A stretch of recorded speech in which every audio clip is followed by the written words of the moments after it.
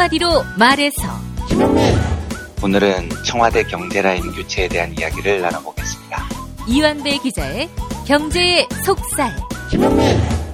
오늘은 홍콩의 작가 예스의 탈식미 시대의 음식과 사랑 함께하겠습니다. 정선태 교수의 오늘을 읽는 책. 1987년 대선 직전 대한항공 858기가 공중에서 폭발해 탑승자 전원이 사망한 사건 기억하시지요? 북한이 아닌 전두환 정권 소행으로 강력하게 의심된다는 주장 들어보시죠. 등골이 오싹할 겁니다. 관훈 라이트 클럽 김용민 브리핑 잠시 후 시작합니다.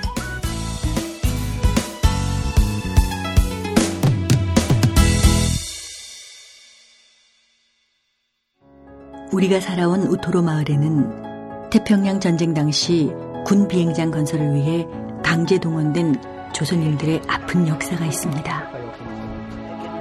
역사는 더 오래 기억하는 사람들의 것. 역사는 결국 함께 기억할 때 완성됩니다. 우토로 평화기념관 건립을 위해 당신의 참여가 필요합니다. 기억할게 우토로 캠페인 아름다운 재단. 아름다운 재단에서는 일제강점기 군 비행장 건설에 동원됐던 조선인들의 역사를 기록하는 평화기념관 건립기금을 마련하고 있습니다. 평화기념관은 일본 우지시에 건립됩니다. 많은 시민의 참여로 정부 지원을 이끌어내며 현재 20억의 건립기금 중 부족분 2억 원과 역사 유물을 재건하는 비용 1억 원을 모금하는 캠페인을 진행 중입니다. 아름다운 재단 기억할게 우토로 캠페인에 참여해 주세요.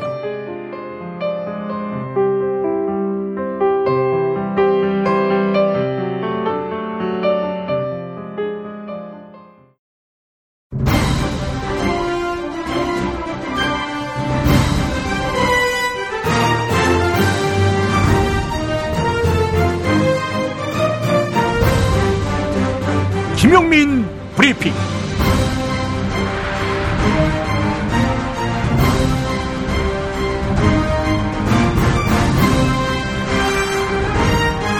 (2019년 6월 26일) 화요일입니다.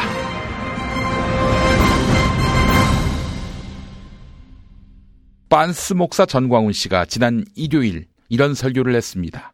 청와대 수석들이 여의도 순복음교회 이영훈 목사에게 밤낮 없이 전화를 해서 전광훈을 한기총 회장 자리에서 내려오게 할 수 없느냐며 압박하고 있다. 네, 그 내용 들어보시죠. 청와대에서 수석들이 여의도 순복음교회 이영훈 목사한테 밤낮으로 협박을 해가지고 이건 이영훈 목사가 나한테 직접 한 말이에요. 나도 이제 홀딱 까야 되겠어. 할 수 없어. 전 목사 나 좀 살려줘 그래. 청와대에서 밤낮으로 전화 와서 전광훈 한기총 회장 바꿀 수 없냐고 계속 청와대 당신들 정신 차려. 그 이영훈 목사 말하기를 선거에서 뽑은 걸 내가 어떻게 바꾸냐고. 왜 당신들이 목사들한테 그렇게 협박하냐 말이야. 청와대가 그게 당신들이 민주화할 때 부르짖던 주제야. 그게 정신 나간 인간들 같으냐고 말이야. 못 이겨. 당신들은 기독교를 절대 못 이겨.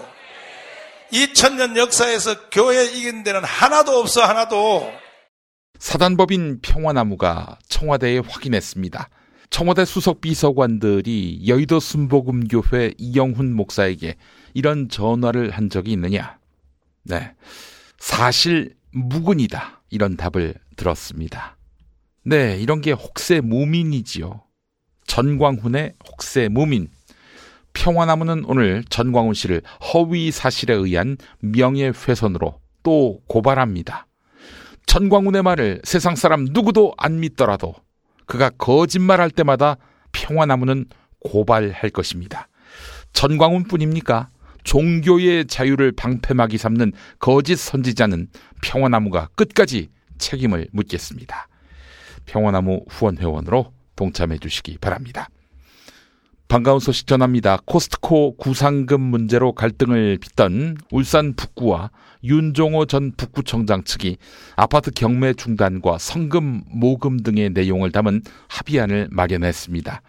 지난주 윤종호 전 구청장이 저희 김용민 TV 관훈 라이트 클럽에 출연한 바 있는데요. 통큰 결단을 내려주신 더불어민주당 이상헌 의원과 이동권 현 울산 북구청장께 감사의 뜻을 전합니다. 오디오 파노라마로 이어집니다. 청와대 여당 해도 너무합니다. 청와대 여당 해도 너무합니다. 날치기 선거법 해놓고 사과도 철회도 안 한다고 합니다.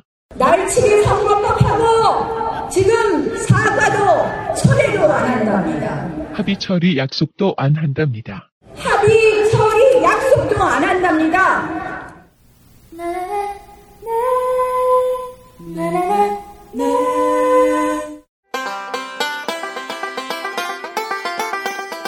지난 토요일 국회 정상화는 없다고 선언하는 나경원 자유한국당 원내대표. 월요일도 어김없이 대여 공사를 위해 북한 목선이 정박 중인 삼척에 갔는데 아니 그 초소 앞을 멀쩡히 그 선박이 지나왔는데 안 본 거예요?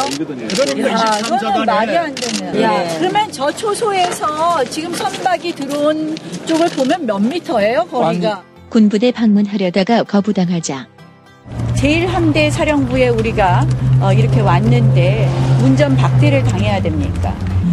문재인 대통령 예전에 노크 기순 때 분명히 그 후에 군부대 방문했습니다. 그런데 그날 오후 갑자기 전광석화와 같은 국회 정상화 합의.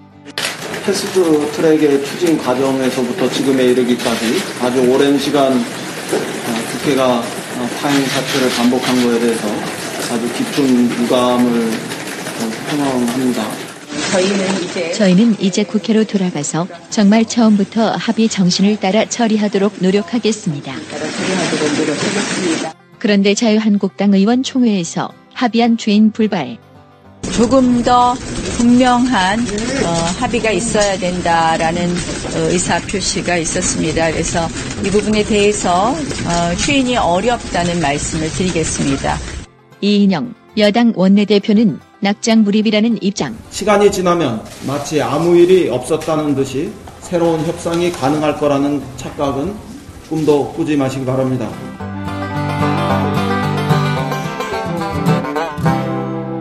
나경원 대표, 뭔가 큰 착각을 한 듯. JTBC 뉴스.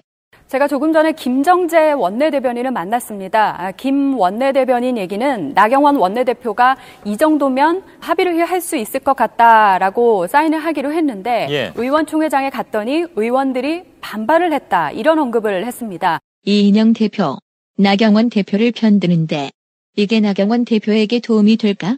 나경원 대표가 최선을 다했고 벼랑 끝에 몰린 나경원 대표. 하지만 잠시 혼란을 털고 정신승리 시전 중. 결국 의총에서 부결시키는 것이 더 큰 힘을 가지고 합의할 수 있다. 이런 말씀으로 의원님들께서 저에게 더 큰 권한을 주셨다고 생각을 하고요.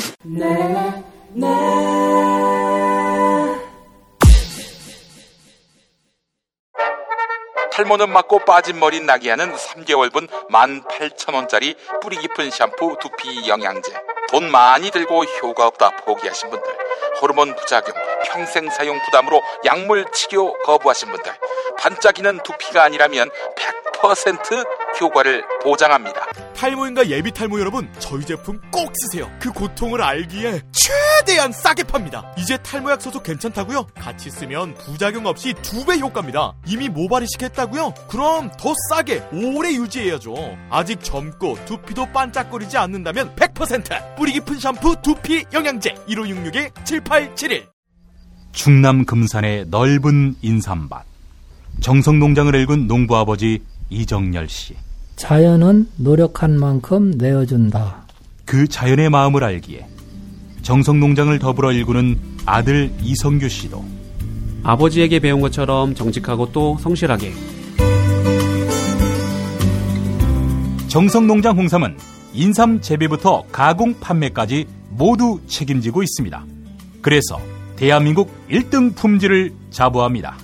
검색창에 정성농장 홍삼을 검색해주세요. 정성농장 홍삼.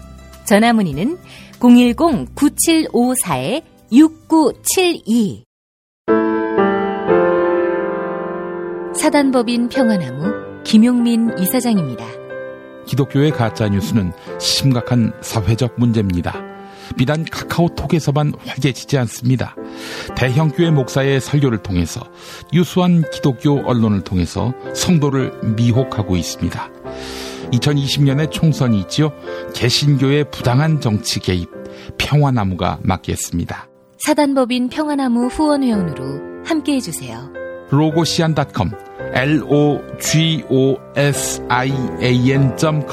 로고시안.com으로 후원회원에 가입해 주시기 바랍니다. 평화나무, 진실을 지키는 힘이 되겠습니다.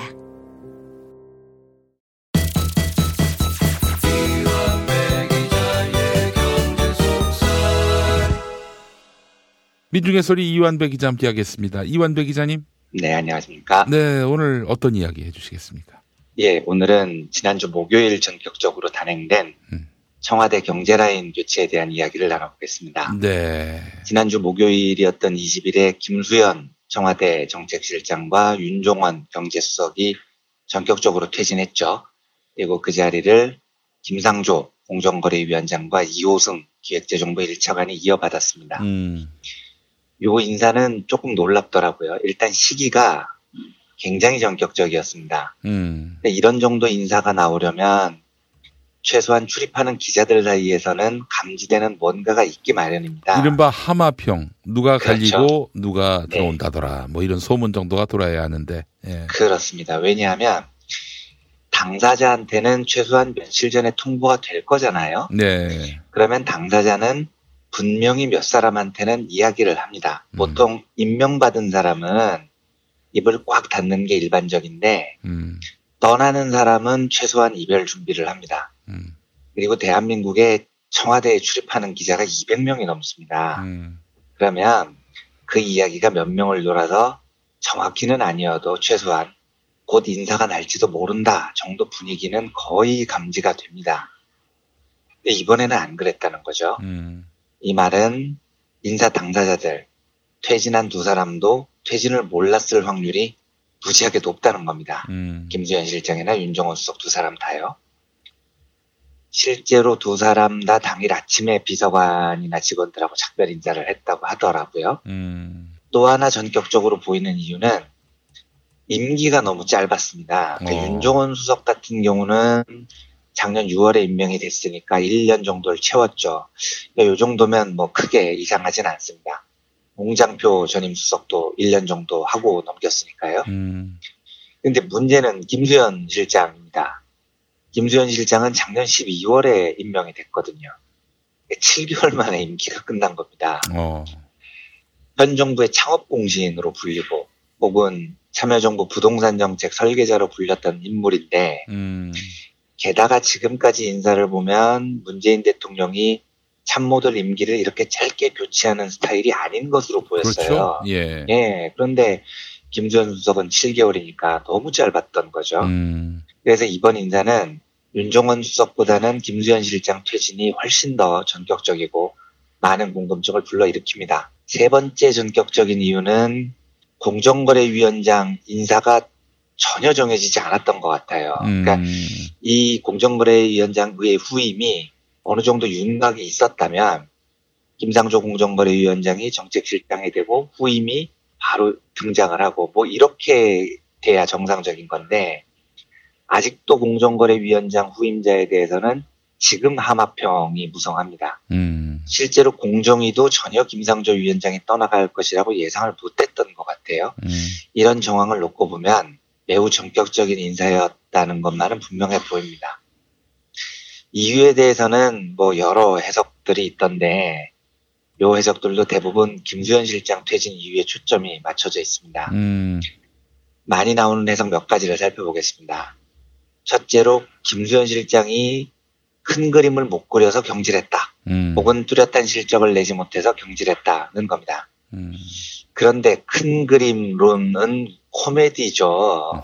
집권 3년차 두 번째 정책실장이 지금 큰 그림을 그리고 있으면 안 되는 겁니다. 예. 야구가 시작이 됐고 시즌 중반 반환점을 돌았는데 감독이 큰 그림 그리고 있으면 웃기잖아요. 큰 그림은 이미 시즌 전에 완성이 돼 있어야 됩니다. 예. 그리고 실제 큰 그림은 소득주도 성장이라는 이름으로 완성이 돼 있죠. 그러니까 만약에 이걸 집권 중반기에 바꾸려고 했다면 김주현 실장에게 새로운 설계도를 못 그렸다 뭐 이런 질타가 가능한데 소득주도 성장이라는 철학을 바꿀 의지가 없는 상태에서 정책실장이 큰 그림을 못 그렸다는 건 그냥 갖다 붙인 해석으로 보입니다. 성과를 못 냈다. 이것도 조금 이해가 안 돼요. 네. 김주현 실장 같은 경우는 성과를 말하기에 재임 기간이 너무 짧았습니다. 무슨 정책실장의 신도 아니고 7개월 만에 무슨 수로 성과를 내겠습니까? 그리고 대통령이 그걸 모를 리도 없고요. 그 불화설도 있더라고요. 그러니까 김주현 실장이 뭔가를 잘못해서 대통령 눈밖에 났다는 건데 네. 이건 거의 확률이 없을 겁니다. 두고 보면 알겠지만 김주현 실장이 국토교통부 장관이 될 가능성이 높습니다. 부동산에 매우 뛰어난 식견을 가진 분이기도 하죠. 그러면 눈밖에 난 사람을 국토교통부 장관으로 돌릴 일은 없죠. 김현미 장관은 어쨌든 시작했습니다. 김현미 장관을 어쨌든 빼줘야 되니까요. 예. 김주현 실장이 후임 장관으로 임명되는 순간에 아마 불화설은 쏙 들어갈 이야기일 것 같아요. 네네. 자, 그러면 이 인사가 뭘 뜻하는지 추정을 해봐야 됩니다. 인사의 초점은 김주현 실장의 퇴진인데요. 지금부터는 완전히 깜깜이 영역이어서 좀 가볍게 들어주셨으면 하고 부탁을 드립니다. 네네. 저도 여러 경로로 알아보려고 했는데 들은 이야기가 딱 한마디밖에 없어요. 그리고 이 한마디조차 쿠션을 한 2바퀴 정도 돌아서 들은 이야기입니다. 그러니까 정확성이 별로 없는 이야기라는 거죠. 근데 제가 이 이야기를 드리는 이유는 유일하게 건진 한마디가 저한테는 제법 설득력이 있더라고요. 뭐냐면 김주현 실장이 그립이 좀 약하다는 평가였습니다. 그립이요? 예, 그러니까 그립이라는 말은 관가나 기업에서 사용하는 오래된 은어하고 속어인데 그립이 영어로 잡는다는 뜻이거든요. 그러니까 일반인들이 쓸 때는 손에 잡힌다, 감긴다 이런 예전에 뜻이죠. 예전에 그 윤창중 사건 났을 때 들어본 단어 같습니다. 예. 네, 그렇죠. 예. 그러니까 스마트폰이 손에 착 잡히면 그립감이 좋다 뭐 이렇게 말하기도 하고요. 골프 칠 때 골프채가 손에 착착 감기는 걸 그립감이 좋다 이렇게 말을 합니다. 그런데 관가에서 쓰는 그립 혹은 그립감이라는 말은 윗사람이 아랫사람을 꽉 휘어잡는 능력을 말합니다. 그러니까 이번 장관은 그립이 세다 이렇게 말하면 직원들을 확 휘어잡는 능력이 있다는 거죠. 이번 장관은 그립이 좀 약해, 그립감이 좀 약해 이러면 좀 온화한 사람이 온다는 뜻입니다. 근데 또 그런 그 공직자가 오면은 관료들이 무시하지 않나요? 많이 무시하죠. 그러니까 그립감이 약하다는 건 관료들이 행복해하는 표현이에요. 네. 그런데 김주현 실장이 의외로 공직사회에서 그립이 약하다는 이야기가 들리더라고요. 그리고 이번 인사에 대해서 제가 들은 이야기는 김주현 실장의 퇴진 이유가 이거라는 겁니다. 더 쉽게 말하면 기재부 공무원들이 말을 더럽게 안 들어 처먹었다는 거죠. 반면에 김상조 신임 실장은 공정위에서 이 그립감 분야에서도 매우 빠른 시간 안에 능력을 보여줬다는 평가가 있었습니다. 그래서 임기 반환점을 돌고 있는 정부 입장에서 지금 뭘 좀 해야 되는데 이 공무원들은 더럽게 말을 안 듣고 그러면 정책실장이 그립감이 좀 있는 사람이어야 한다는 생각을 했다는 겁니다. 그리고 경제수석으로 이호승 기획재정부 1차관이 임명된 것도 그런 맥락이라는 거죠. 그러니까 제가 한번 말씀드린 적이 있었지만 현 정부 초대 경제수석이 홍장표 수석이었는데 그 홍장표 선생은 한국 경제계에서 소득주도 성장으로는 이론 1인자로 꼽힐 정도로 뛰어난 학자입니다. 그런데 힘을 발휘를 못했다는 평가가 많죠. 그것도 기재부 공무원들에 대한 그립이 안 됐던 겁니다. 그러니까 당시 이야기를 들어보면 홍장표 수석이 뭘 지시를 하면 학자가 뭘 안다고 나대냐 이런 말이 기재부 주위에서 나돌고 그래서 홍 수석이 시간을 두고 풀겠다고 좀 잠잠히 있으면 야, 경제수석이 일을 안 하고 놀고 있네, 뭐 이런 이야기가 돌았다는 거예요. 홍장표 선생은 정말 학자 스타일인데 많이 힘들었을 겁니다. 근데 지금도 관가에 홍장표 수석 이야기를 물어보면 대본에 나오는 이야기가 그 사람은 일을 안 했어, 이런 말이 나옵니다. 그러니까 그 꼼꼼한 학자가 불성실할 리는 없는 건데 일을 안 했어라는 평가는 일을 안 한 게 아니라 못하게 만들었다는 거죠. 네. 그러면 이제 수뇌부 입장에서는 경제수석이 그걸 뚫고 좀 그립감 있게 공무원들을 잡고 좀 밀고 나가기를 바랐을 수는 있었을 것 같아요. 그런데 홍장표 선생이 또 그런 그립감 있는 성격은 아니었던 것 같고요. 홍장표 수석 후임으로 임명된 윤종원 수석은 재경행시 출신 공무원이었습니다. 기재부 공무원들이 교수 말은 안 들어도 선배 말은 듣거든요. 그래요. 네, 그리고 이번에 그립감 있는 김상조 위원장의 파트너로 또 한 번 재경행시 출신의 이호승 수석을 선택한 것도 이제 청와대 임기가 3년이 안 남았으니 공무원들이랑 싸울 시간이 없는 겁니다. 이제 정부의 국정 철학을 속도감 있게 밀어붙여야 되는데 그걸 위해서 그립감이 있는 두 수석의 포진으로 보인다는 해석입니다. 요 해석은 당연히 제가 어디서 한마디 주워 듣고 하는 해석이니까요. 들릴 수 있으니 편하게 들어주셨으면 합니다. 근데 사실 이런 이야기는 좀 슬픈 이야기죠. 제가 과거에 재경행시 출신들로 기재부를 꽉 잡고 있는 모피아들이 얼마나 강력한 무리들인지에 대해서 이야기를 드린 적이 있었잖아요. 예. 여기 진짜 휘어잡기 쉽지 않습니다. 밖에서 이야기를 할 때는 자신 있어 하시는 분들 제가 굉장히 많이 봤어요. 나를 시키면 내가 그립감이 얼마나 강한 사람인데, 공무원들 다루는 데는 제가 전문가입니다. 큰 소리 치는 분들 제가 여러 분 봤습니다. 근데 정작 부딪혀보면 헛소리가 나오실 겁니다. 제 경험상 10이면 9은 자빠져서 나옵니다. 특히 모피아라고 불리는 기재부 공무원은 다른 부처에 비해서 10배, 100배 정도 힘듭니다. 그만큼 재경행시들의 결속력은 상상을 초월하거든요. 보통 이제 행정고시라는 걸 합격을 하면 5급 사무관이 됩니다. 근데 공무원 사회에서 5급이면 무지하게 높은 겁니다. 그리고 보통 4월쯤에 전년도 행시 합격자들이 수습을 거치고 일선에 배치가 돼요. 그러니까 기술직을 빼면 행정직 행시 출신의 새 5급들이 약 한 250명 전후가 나올 겁니다. 그러니까 20대 혹은 30대 초반에 혈기왕성한 행시 합격자들이 공직사회에 첫 발을 딛는 거죠. 참고로 행정고시는 말 그대로 행정부에서 일하는 5급을 뽑는 겁니다. 법원은 따로 뽑아요. 법원은 법관이 아닌 법원에서 일하는 5급 공무원을 법원행정고등고시라는 걸 통해서 뽑습니다. 국회도 5급을 따로 뽑습니다. 입법고등고시라고 하죠. 그리고 행정부가 뽑는 행정고시 안에도 종류가 여러 개 있습니다.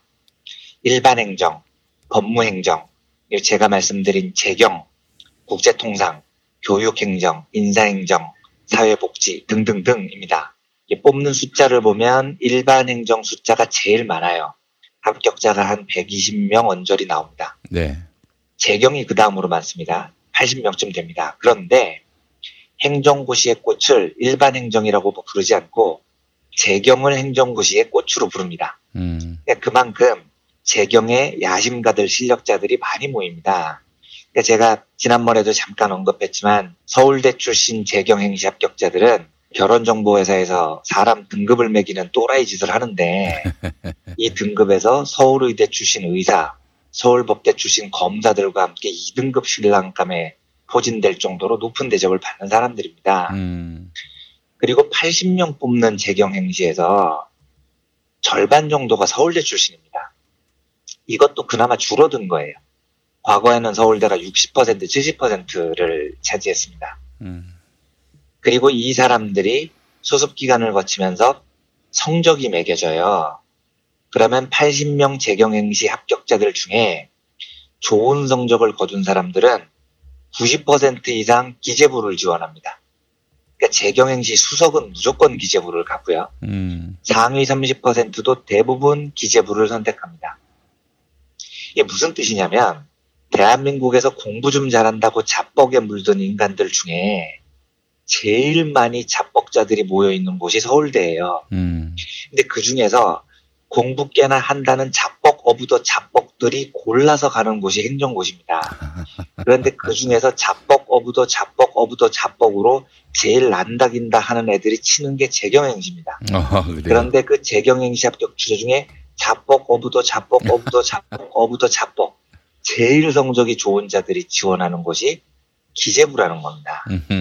어떤 사람인지 상상이 충분히 가지 않습니까? 예. 기재부 재경행시 출신들은 한마디로 내가 세상에서 제일 잘났다고 생각하는 자뻑의 화신들이 모인 곳입니다. 그러니까 대한민국에서 이 정도 자뻑의 달인들은 사법고시하고 재경행시 2곳 남아있을 정도로 가장 정점에선 자뻑의 지존 같은 애들이죠. 서울대 재경행시 출신들이요. 네. 그런데 얘들이 단단하게 수십 기수가 모여서 앞에서 끌어주고 뒤에서 밀어주는데 외부에서 누가 낙하산으로 장관이 와서 이래라 저래라 하면 말을 듣겠습니까? 안 듣습니다. 이 사람들이 유일하게 복종하는 사람은 자기와 똑같은 과정을 거쳤던 자뻑의 수장들, 재경행시 상위권 합격자 선배들 뿐입니다. 그러니까 여기는 어지간한 그립감으로는 제압이 도저히 안 된다는 거죠. 근데 반면에 국토부나 복지부, 산자부 이런 곳은 분위기가 많이 달라요.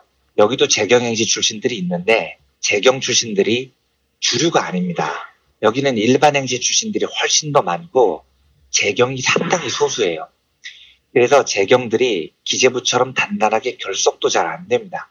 그래서 김수현 수석이 만약에 국토교통부 장관이 된다면 저는 매우 괜찮은 선택으로 보여져요. 왜냐하면 거기는 장관의 그립감이 무지하게 강할 필요가 없는 곳이거든요. 의외로 잘 통제가 됩니다. 게다가 김수현 수석이 워낙 부동산 쪽에 실력이 뛰어나니까 저는 괜찮을 거라고 봐요. 그리고 다른 부처들도 뭐 부처에 따라서 시간은 좀 차이는 있지만 그래도 시간이 흐르면 장관이 지혜롭게 방법을 찾아나가면 얼추 제압이 되는 경우가 많습니다. 그래서 다른 부서들은 교수나 정치인들을 장관으로 등용하는 게 가능한 겁니다. 근데 기재부는 제가 보기에 정부 모든 부처 중에 제일 통제가 안 됩니다. 그래서 가끔 저한테 왜 촛불정부가 경제사령탑인 기재부 장관을 외부에서 좀 과감하게 수요를 못하냐라고 묻는 분들이 계신데 예. 제 답은 지금은 거의 불가능할 겁니다. 예, 외부 인사로 통제할 수 있는 무리들이 아닙니다가 제 답이에요. 지금까지 들은 이야기가 얼마나 맞는 이야기일지는 뭐 저도 확신이 잘 안 섭니다만 어쨌든 제 짐작에 그립감이 인사의 원인이었다면 여전히 기재부 공무원들과 정부와의 관계에서 많은 저항이 있다는 생각이 듭니다. 네. 그러니까 신재민 같은 사람이 나가서 제가 보기에 말도 안 되는 이야기 하고 다니면서 정부 뒤통수 치는 것도 비슷한 맥락인 거죠. 그리고 어떻게든 임기 중후반에 이 문제를 빠르게 해결하려는 청와대의 소망이 김상조 신임 정책실장 카드에 녹아있지 않나 하는 생각도 해봅니다. 네. 아무튼 이런 골치 아픈 문제가 여전히 남아있을 가능성에 대한 이야기를 드리면서 이번 인사에 대한 여러 이런저런 이야기를 정리해 보겠습니다. 이게 공직사회를 확실히 다잡지 못하면은 네. 아무것도 못하는군요. 예. 특히 기재부는요. 예. 근데 지금 경제가 이슈가 되니까 예. 청와대로서는 여러 설계 도면을 가지고 하고 싶은 일이 많았을 거예요. 그런데 지금쯤 가면 이런 생각이 드는 거죠. 와, 경제 문제 2년 반 동안 이렇게 시간이 빨리 지나가나 하는 생각이 드는 겁니다. 해보고 싶은 게 잘 안 되죠. 국회는 발목 잡고 기재부에서는 원했던 자료가 안 올라오고 이러다 보면 이제는 조금 속도감을 낼 필요가 있다는 생각을 했을 수 있을 것 같아요. 네. 충분히 좀 공감이 됩니다. 이런 문제들을. 그래서 공직사회를 다잡을 수 있는 그런 인물 김상조 위원장을 정책실장으로 세우게 된 것이다. 이렇게 말씀하셨고. 그런 설이 있습니다. 지금. 그리고 김수현 전 정책실장하고 이인영 원내대표가 뭐 말을 듣지 않는다. 이게 임기 뭐 4년 차 같다. 이런 말을 했던 것도 그렇죠. 그런 맥락인 거죠. 그래요. 이게 참 어떻게 해야 됩니까? 기재부 출신 이 사람을 대통령으로 세워야 이게 답이 나오는 건지 말 듣게 하려면. 근데 이게 저한테 이제 되게 많이 물어보세요. 어떻게 하면 좋겠냐고. 네. 근데 제가 뭐 이렇게 하면은 될 것 같습니다라고 이야기를 하는 방법이 있으면 청와대가 그걸 안 써봤겠습니다. 이게 진짜 어려운 과제라는 겁니다. 예. 만만치 않은 과제고 시간도 많이 걸리고. 네. 저도 잘 모르겠습니다. 이 문제는. 그래요. 뭐 만리장성 같은 느낌이 들더라고요. 저는 좀. 이 정부 안에서 뭐 이렇게 공직사회를 어떻게 다잡을 수 있을지 이와 관련해서 지혜를 찾을 수 있을 거라고 생각이 들고요. 네. 다음 정부에서는 공직사회를 확실하게 장악할 수 있는, 장악한다는 표현이 뭐 나쁜 의미가 아니라 확실하게 장악을 해야 됩니다. 네, 문민적 통제라고 표현하겠습니다. 네, 네, 문민적 통제를 할 수 있는 그런 지도자가 다음 대통령으로서 굉장히 유능하지 않겠는가 하는 생각을 해봅니다. 일단은 어쨌든 무조건 민주정부가 좀 오래 지속이 돼야 된다는 전제가 분명히 필요해요. 걔네들은 장악해요. 저쪽 동네는 장악을 하는데 아주 불이한 방식의 그건 결탁이죠. 뭐. 그렇죠. 네. 네, 야합이고요. 네. 알겠습니다. 자, 오늘 함께하신 이한배 기자님 말씀 잘 들었습니다. 네, 감사합니다. 처음 기억의 책을 하자고 말씀드렸더니 내가 무슨 자서전이냐면서 손을 내저으시더라고요. 자식들에게 좋다고 간신히 설득해서 책을 만들었는데 막상 나오니 그렇게 좋아질 수가 없어요. 여기저기 다닐 때마다 가지고 다니시고 좋더라고요. 아이들도 좋아하고 다들 좋아해요. 이렇게 남겨놓지 않으면 누가 기억하겠어요. 우리 애들이 아직 어린데 나중에 보여줘도 되고. 기억의 책, 민중의 소리가 함께 만듭니다. 1877-1419 1877-1419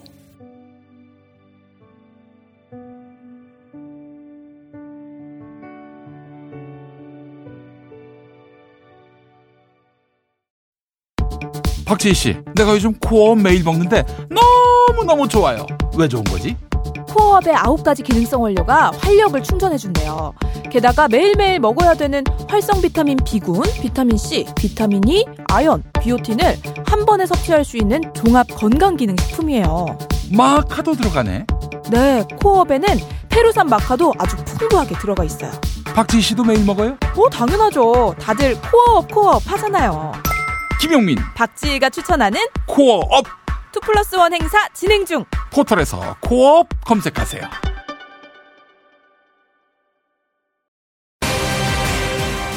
당신이 살고 싶은 도시, 당신이 꿈꾸는 도시는 어떤 모습입니까? 즐거움과 여유가 넘치는 곳, 아름다운 자연과 인문학의 향기가 삶을 풍요롭게 해주는 곳, 그리고 내일을 향한 희망을 꿈꾸고 이룰 수 있는 곳. 도시는 그런 곳이어야 합니다. 사람 중심의 살기 좋은 도시 수원이 대한민국 도시의 기준이 되겠습니다.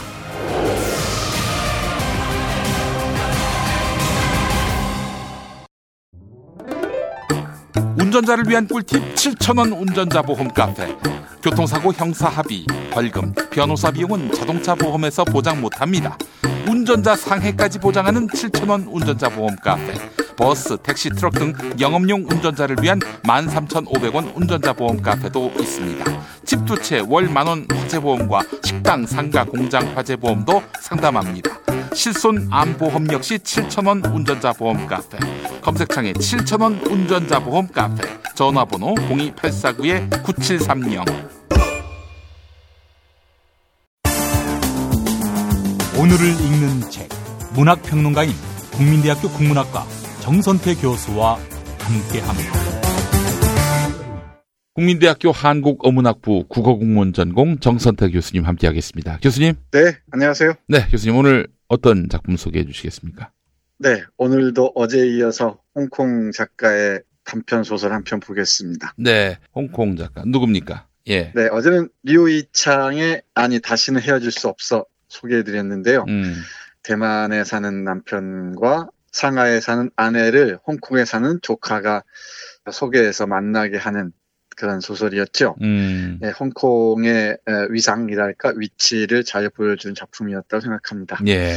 오늘은 예스, 이름이 예스입니다. 필명인데 이 예스라는 작가의 작품 탈식민 시대의 음식과 사랑입니다.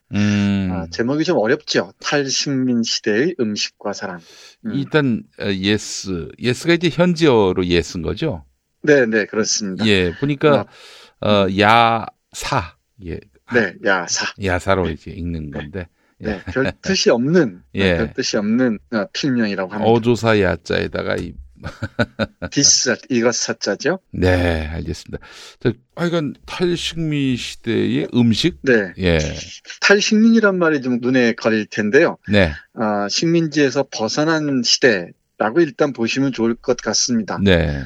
원래 탈식민주의 하면 상당히 복잡한 개념인데 짧게 말씀드리면 제국주의가 이 구성한 식민지에 대한 이론 체계 또는 식민지에 대한 인식을 식민지 관점에서 제국주의의 지배를 당한 입장에서 다시 재구성하고 저항하는 하나 일련의 사상적 흐름이라고 보시면 될 것 같습니다. 우리의 예를 들면은 일본이 식민사관이라는 걸 구축하지 않았습니까? 예. 그리고 일본 제국주의가 조선에 대해서 온갖 비하와 멸시의 이론들을 구성해내기도 했었죠. 그리고 식민지 조선에 대한 편견들을 확산 또 유포하기도 했고요. 네. 거기에 대해서 이제 우리 조선인의 입장에서 어떻게 식민지에 저항했는지 그리고 조선의 관점에서 일본을 어떻게 바라보는지 등등을 역으로 식민주의에서 벗어나고자 하는 관점에서 식민지 역사를 다시 얘기하고자 하는 그런 일련의 흐름을 탈식민주의라고 얘기합니다. 그런데 그런 어려운 얘기는 아실지 몰라도 좋고요. 여기서 얘기하는 탈식민 시대란 식민지에서 벗어난 시대를 의미하는 것으로 보면 딱 맞습니다. 홍콩이 어제 말씀드렸듯이 홍콩이 1842년 아편전쟁 이후 영국의 식민지로 편입된 이후에 1997년 중국에 반환되기까지 150년이 넘는 기간 동안 영국의 식민지였다는 것 다 알려진 사실이죠. 그리고 난 이후에 다시 중국에 반환된 다음에도 중국의 식민지 상태에 있는 거는 다름이 없죠. 홍콩의 행정수반이라는 사람이 친중국의 성향이라는 걸 잘 알고 있고요. 네. 네, 그런 상황에서 지금 홍콩 시위가 확산하고 있는 것 같습니다. 오늘 뉴스를 보니까 이 홍콩 무구라는 슬로건 아래 시위가 퍼지고 있다 그러는데요. 네. 홍콩은 두려울 것이 없다. 두려울 것이 없는 홍콩. 이게 슬로건인 모양입니다. 아이고야. 네. 그리고 또한 뉴스를 보니까 엑소더스 대탈출이 현실화하고 있는 모양이에요. 이제 홍콩에서는 더 이상 살 수 없다. 중국이 이렇게 간섭하고 드는 홍콩에서는 살 수 없다고 해서 대탈출의 조짐이 보이고 있다고 합니다. 아무튼 이 식민지에서 벗어난 홍콩이 어떤 미래를 구성할지 기로에 서 있는 것 같습니다. 정말 중국의 입김에서 자유로운 홍콩 자치를 지속해 나갈 수 있을지 아니면은 중국의 영향력 아래서 홍콩인들도 중국의 다른 소수민족과 다를 바 없는 그런 관계로 그런 상황으로 떨어질지 그걸 판가름하는 기로에 서 있지 않은가 하는 게 제 생각입니다. 네. 예스라는 작가의 탈식민 시대의 음식과 사랑은 여러 가지로 흥미진진한 작품입니다. 네. 1990년대에 발표된 소설인데요. 음식이라는 걸 생각하다 보면은 아마 대만 영화, 대만의 그 감독 이안의 영화 음식 남녀를 떠올리는 사람도 있을 겁니다. 그리고 음식과 관련된 소설, 영화도 많이 있죠. 음식을 보면은 그 사회나 그 어떤 정치 공동체의 정체성 이런 것들과 긴밀하게 관련되어 있는데 음식이 단지 먹을 것으로만 얘기하는 게 아니고 한 개인이나 그 사회의 정체성을 보여주는 하나의 상징으로서 음식이 등장하는 경우가 많아요. 이 소설도 마찬가지입니다. 이 소설에 등장하는 이 나라는 인물은 미용실을 운영하면서 저녁에는 술집을 경영하는 그런 사람입니다. 한 업장에서요? 네, 그렇죠. 미용실이면서 저녁에는 짠하고 술집으로 변신하는 그런 업소를 운영합니다. 탈식민주의 얘기할 때마다 인용되는 개념어가 몇 가지가 있는데요. 그중에 하나가 혼종성입니다. 혼종성과 유동성인데 혼종성이란 이 뒤섞여 있다는 말이죠. 네, 그러니까 이 경우에 미용실과 술집이 아무렇지도 않게 뒤섞여 있습니다. 그리고 유동성이란 말은 끝없이 흐른다는 얘기인데요. 식민지나 제국이 갇히지 않고 이리저리 흐르는 모습을 유동성이라고 설명합니다. 이런 그 미용실과 이 술집을 동시에 경영한다는 게 이상하네요. 한 장소를 술집으로도 운영하고 미용실로도 운영하는 이 나라는 사람의 정체성도 상당히 그 복잡다단합니다. 이 소설의 표현을 빌면 산만하고 변덕스러운 개성이라고 얘기하는데요. 그러니까 생일도 여러 개예요. 우리도 이런 경우 종종 있는데 음력 날짜로 생일이 있고 예. 또 신분증에는 관청 서류에 그 가짜로 찍힌 그 허구적인 날짜가 적혀 있고 네. 나중에 양력으로 이모가 이 계산해준 생일도 있다고 합니다. 이런 생일 3개인 경우 많이 있을 거예요. 저도 그렇습니다. 저도 생일이 3개인데. 아, 그래요? 김 PD는 어쩔지 모르겠습니다만. 일단 음력 생일이 있고요. 예. 그걸 양력으로 계산한 생일이 있고. 예. 그리고 관청에 면사무소에 신고한 날짜가 따로 있습니다. 그러니까 주민등록증에 박힌 생일이 따로 있습니다. 연예인들 같은 경우는 또 방송 나이도 있고 뭐 그래요. 아, 그래요? 아, 그렇구나. 네. 뭐 생일은 아니지만. 그러니까 생년이. 이 정체성이 여러 개인 거예요. 예. 나도 모르는 사이에. 왜 이렇게 생일이 여러 개냐를 따져보면은 사실 역사와도 관련이 있죠. 음력을 사용했던 시대와 양력을 사용했던 시대가 겹치는 지점에 우리가 살고 있었고요. 요즘은 대부분 요즘 아이들이 양력으로만 계산하지 않습니까? 그렇죠? 그리고 옛날에 과거에는 태어나면 언제 죽을지 모르니까 유아 사망률이 높았잖아요. 그러니까 언제 죽을지 모르니까 1년이나 2년 늦게 연사무소에 출생 신고를 했죠. 요즘처럼 태어나자마자 바로 신고하는 게 아니었으니까 바로 그런 모습이 바로 지금 말씀드리는 저의 생일에도 약간은 좀 역사적으로 생존 가능성이 좀 희박했던 그런 시점들을 이런 날짜들이 보여주지 않는가 싶기도 합니다. 예. 아무튼 이 소설에서 나는 이렇게 생일이 3개나 되는 변덕스럽고 산만한 캐릭터, 정체성을 지닌 인물로 등장합니다. 네. 뭐 이리저리 만나는데 일본에서 온 사람, 태국에서 온 사람, 홍콩에서 온 사람, 온갖 곳에서 온 사람들이 만나서 사랑하고 연애하고 먹고 마시고 합니다. 그 중에 이제 음식을 초점으로 해서 얘기를 하는데 우리 음식 좋아하는 김 PD도 뭐 당연히 알겠습니다만은 요즘에 퓨전 음식이라는 게 있지 않습니까? 예. 그러니까 퓨전 음식이라는 게 좋게 말하면은 뭐 통섭적인 이 음식 문화를 창안하는 것이라고 이해할 수 있겠지만은 또 어찌 보면은 각각의 음식이 지닌 고유성들이 다 사라지는 음식이라고 얘기할 수도 있죠. 이를테면 이렇습니다. 홍콩의 음식 문화를 쭉 이 섭렵해 가면서 여기 등장하는 인물들이 얘기하는데 예를 들면 태국의 음식이 홍콩에 오면 태국의 정체성이 사라진다는 거예요. 그리고 한국의 음식도 홍콩에 가면은 한국 음식의 정체성이 사라지고 홍콩 음식으로 변한다는 거죠. 또 이건 홍콩 음식도 아닌 유럽식 음식으로 바뀌어버린다는 것입니다.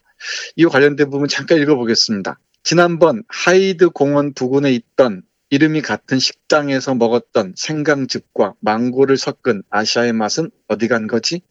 그때 먹었던 음식이 프랑스 음식과 태국 음식을 혼합해서 만들었던 것인데 왜 이곳으로만 오면 그 맛을 찾을 수 없는 거지? 동서양의 다른 문화를 배합한 식단은 프랑스 느낌도 지니고 있고 또 독립적으로 태국의 매운맛과 존엄도 유지하면서 여전히 내 입안에서 없어지지 않고 감돌고 있는 것만 같은데 그런데 그것이 정말 존재했던 것일까? 아니면 내가 상상해낸 탈식민 시대의 음식에 불과한 것일까? 네, 이렇게 얘기합니다. 그러니까 홍콩의 음식계가 강조하는 것은 대부분 서양식, 그것도 프랑스식 음식이고요. 여기에 결합된 태국 요리나 다른 기타 요리들은 그 고유한 색깔이나 맛이 사라져버립니다. 그러니까 홍콩의 요리들은 프랑스 요리로 바뀌어버리고 여기에서 섞인 다른 음식들은 고유한 맛들이나 색깔들이 흩어져 버린 그런 그 결과로 이어진다는 것이죠. 이게 탈식민 시대 홍콩의 문화의 모습, 그 뒤섞이는 모습을 이 음식을 통해서 잘 보여주고 있습니다. 이런 게 이런 소설을 읽는 흥미입니다. 재미입니다. 뭐 식민지 제국 이런 거 얘기하지 않지만은 음식을 통해서 우리가 얼마나 서양화되어 있는지, 서양 중심으로 흘러가고 있는지, 탈식민 시대라고 얘기하지만 결국은 또 다른 문화적 층에서나 경제적 층에서 다양한 측면에서 또다시 식민지가 되어가고 있는 건 아닌지 잠깐 묻고 싶었던 것이죠. 예. 그러니까 정치적 의미에서 독립도 있다고 얘기하지만 우리 한국의 경우도 말이죠. 음식의 차원이나 다른 미세한 일상의 차원으로 내려오면은 식민지에서 자유롭지 못하고 생각할 수 있는 지점들이 많이 있죠. 예를 들면 우리가 입는 옷부터 시작해서 먹는 음식에까지 우리의 고유한 빛깔들이 어디 있는지 생각해 보면은 대단히 아득할 때가 많습니다. 그런 지점들을 이 소설은 보여주고자 했던 것 같습니다. 탈식민 시대의 식민지에서 벗어난 시대의 음식과 사랑이라는 게 과연 어떤 모습인지를 보고 싶었던 거죠. 예를 들면 이런 게 있습니다. 나의 친구 중에, 이 소설의 화자인 나의 친구 중에 마리안이라는 사람이 있어요. 이 마리안은 이런 놀기를 좋아하는 여성입니다. 그리고 나와 사랑하는 사이이기도 하고요. 그래서 그 외국인들이 많이 오는 이런 클럽, 이런 곳을 잘 아는 모양입니다. 그래서 그런 장소를 찾아가는데, 그런 장소에 가면은 서양 남자들이 동양 여성은 반기는데 동양 남성이 함께 하는 것은 대단히 좋아하지 않고 꺼린다고 하죠. 여기서도 그랬던 것 같습니다. 요 구절 한번 잠깐 읽어보겠습니다. 나는 위층 유럽 종업원들의 차별적이고 거들먹거리는 모습을 견딜 수 없어 아래층으로 내려가 술을 마셨다. 나는 완자의 술집들이 백인이 아닌 남성은 무시한다는 조간신문의 최근 뉴스로 인해 그들의 차별의식에 약간 화가 나 있었던 것 같다. 그들은 아시아계 여성들은 환영하지만 만일 남성이라면 자리가 꽉 찼다는 핑계를 대고 문 밖으로 밀어내버리곤 한다.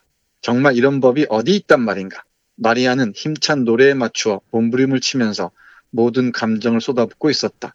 그녀는 나의 불만에 동의하지 않고 아무렇게나 한마디 했다. 그게 뭐 이상해. 줄곧 그래 왔잖아. 네, 이 마지막에 마리안이 내뱉는 말이 콕 박힙니다. 뭐가 이상해. 줄곧 그래 왔잖아. 이렇게 얘기하죠. 그러니까 서양 남성들이 찾는 이 클럽에 종사하는 사람들이 동양 남성들이 들어오는 건 거부한다는 거죠. 아시아계 여성들이 들어오는 건 환영하지만 여기서도 엄연히 차별이 존재한다는 것입니다. 식민지에서 벗어난 것처럼 보이지만은 이런 차별에서 자유롭지 않다고 우리 예스라는 작가는 이 탈식민 시대의 음식과 사랑에서 얘기하고자 했던 것 같습니다. 네. 이게 바로 홍콩이라는 사회, 식민지와 식민지 상태와 또 식민지에서 갓 벗어난 상태의 그 혼란한 모습들, 혼종적인 모습들을 보여주는 게 아닌가 싶습니다. 이 안에서 많은 사람들이 마리안을 비롯해서 나나 이 일본 여성인 그 요시코나 이런 여러 사람들이 식민지 상태에서 벗어났으면서도 완전히 벗어나지 못한 그 혼란스러운 상태를 통과하고 있는 모습을 그려 보이고 있는 게 바로 이 소설이라고 얘기할 수 있을 것 같습니다. 그리고 작금에 벌어지고 있는 홍콩의 시위도 식민지의 경험과 또 중국에 또다시 이 편입되려는 그 위기 상황의 그 경계에서 몸부림치고 있는 모습으로 읽을 수 있지 않을까 싶기도 합니다. 홍콩 소설을 읽으면서 홍콩의 과거와 현재를 가늠할 수 있을 듯하고요. 그리고 현재에 진행되고 있는 홍콩 시민들의 그 저항을 통해서 또는 탈출의 징후를 통해서 홍콩의 미래를 예감할 수도 있을 것 같습니다. 이 소설의 마지막 부분을 읽어드리면서 마무리하겠습니다만은 이렇게 얘기가 이어집니다. 다 떠나고 난 다음에, 사랑도 떠나고 난 다음에 혼자 남은 나에게 어떤 젊은 여성이 찾아옵니다. 옛날에 알았던 한 여성의 동생이라는 사람인데요. 예. 찾아와서 이렇게 얘기합니다. 그녀는 하얀 손바닥을 내밀었다. 나는 그 보드라운 손바닥에 나의 전화번호를 적었다. 그녀가 장난스러운 미소를 내게 지어 보이며 말했다. 언니가 당신을 돌아온 탕자라던데요. 이 구절 상당히 의미 깊죠. 돌아온 탕자. 나는 속절없이 어깨를 으쓱이고 자리로 돌아가 양옆을 둘러보았다.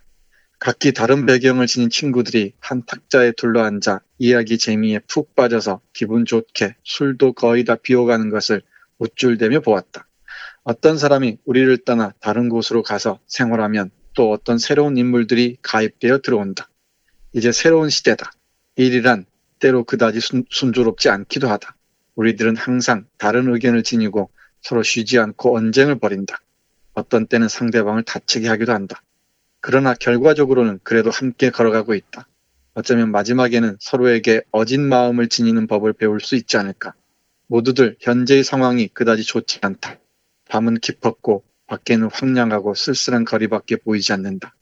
그러나 우리들은 이곳에 앉아있다. 떠나고 싶지 않다. 우리는 등불과 사람들의 소리 속에 남아서 따스하고 즐거운 이 순간의 거울 속 환영에 깊이 빠져있다. 네, 이렇게 마무리됩니다.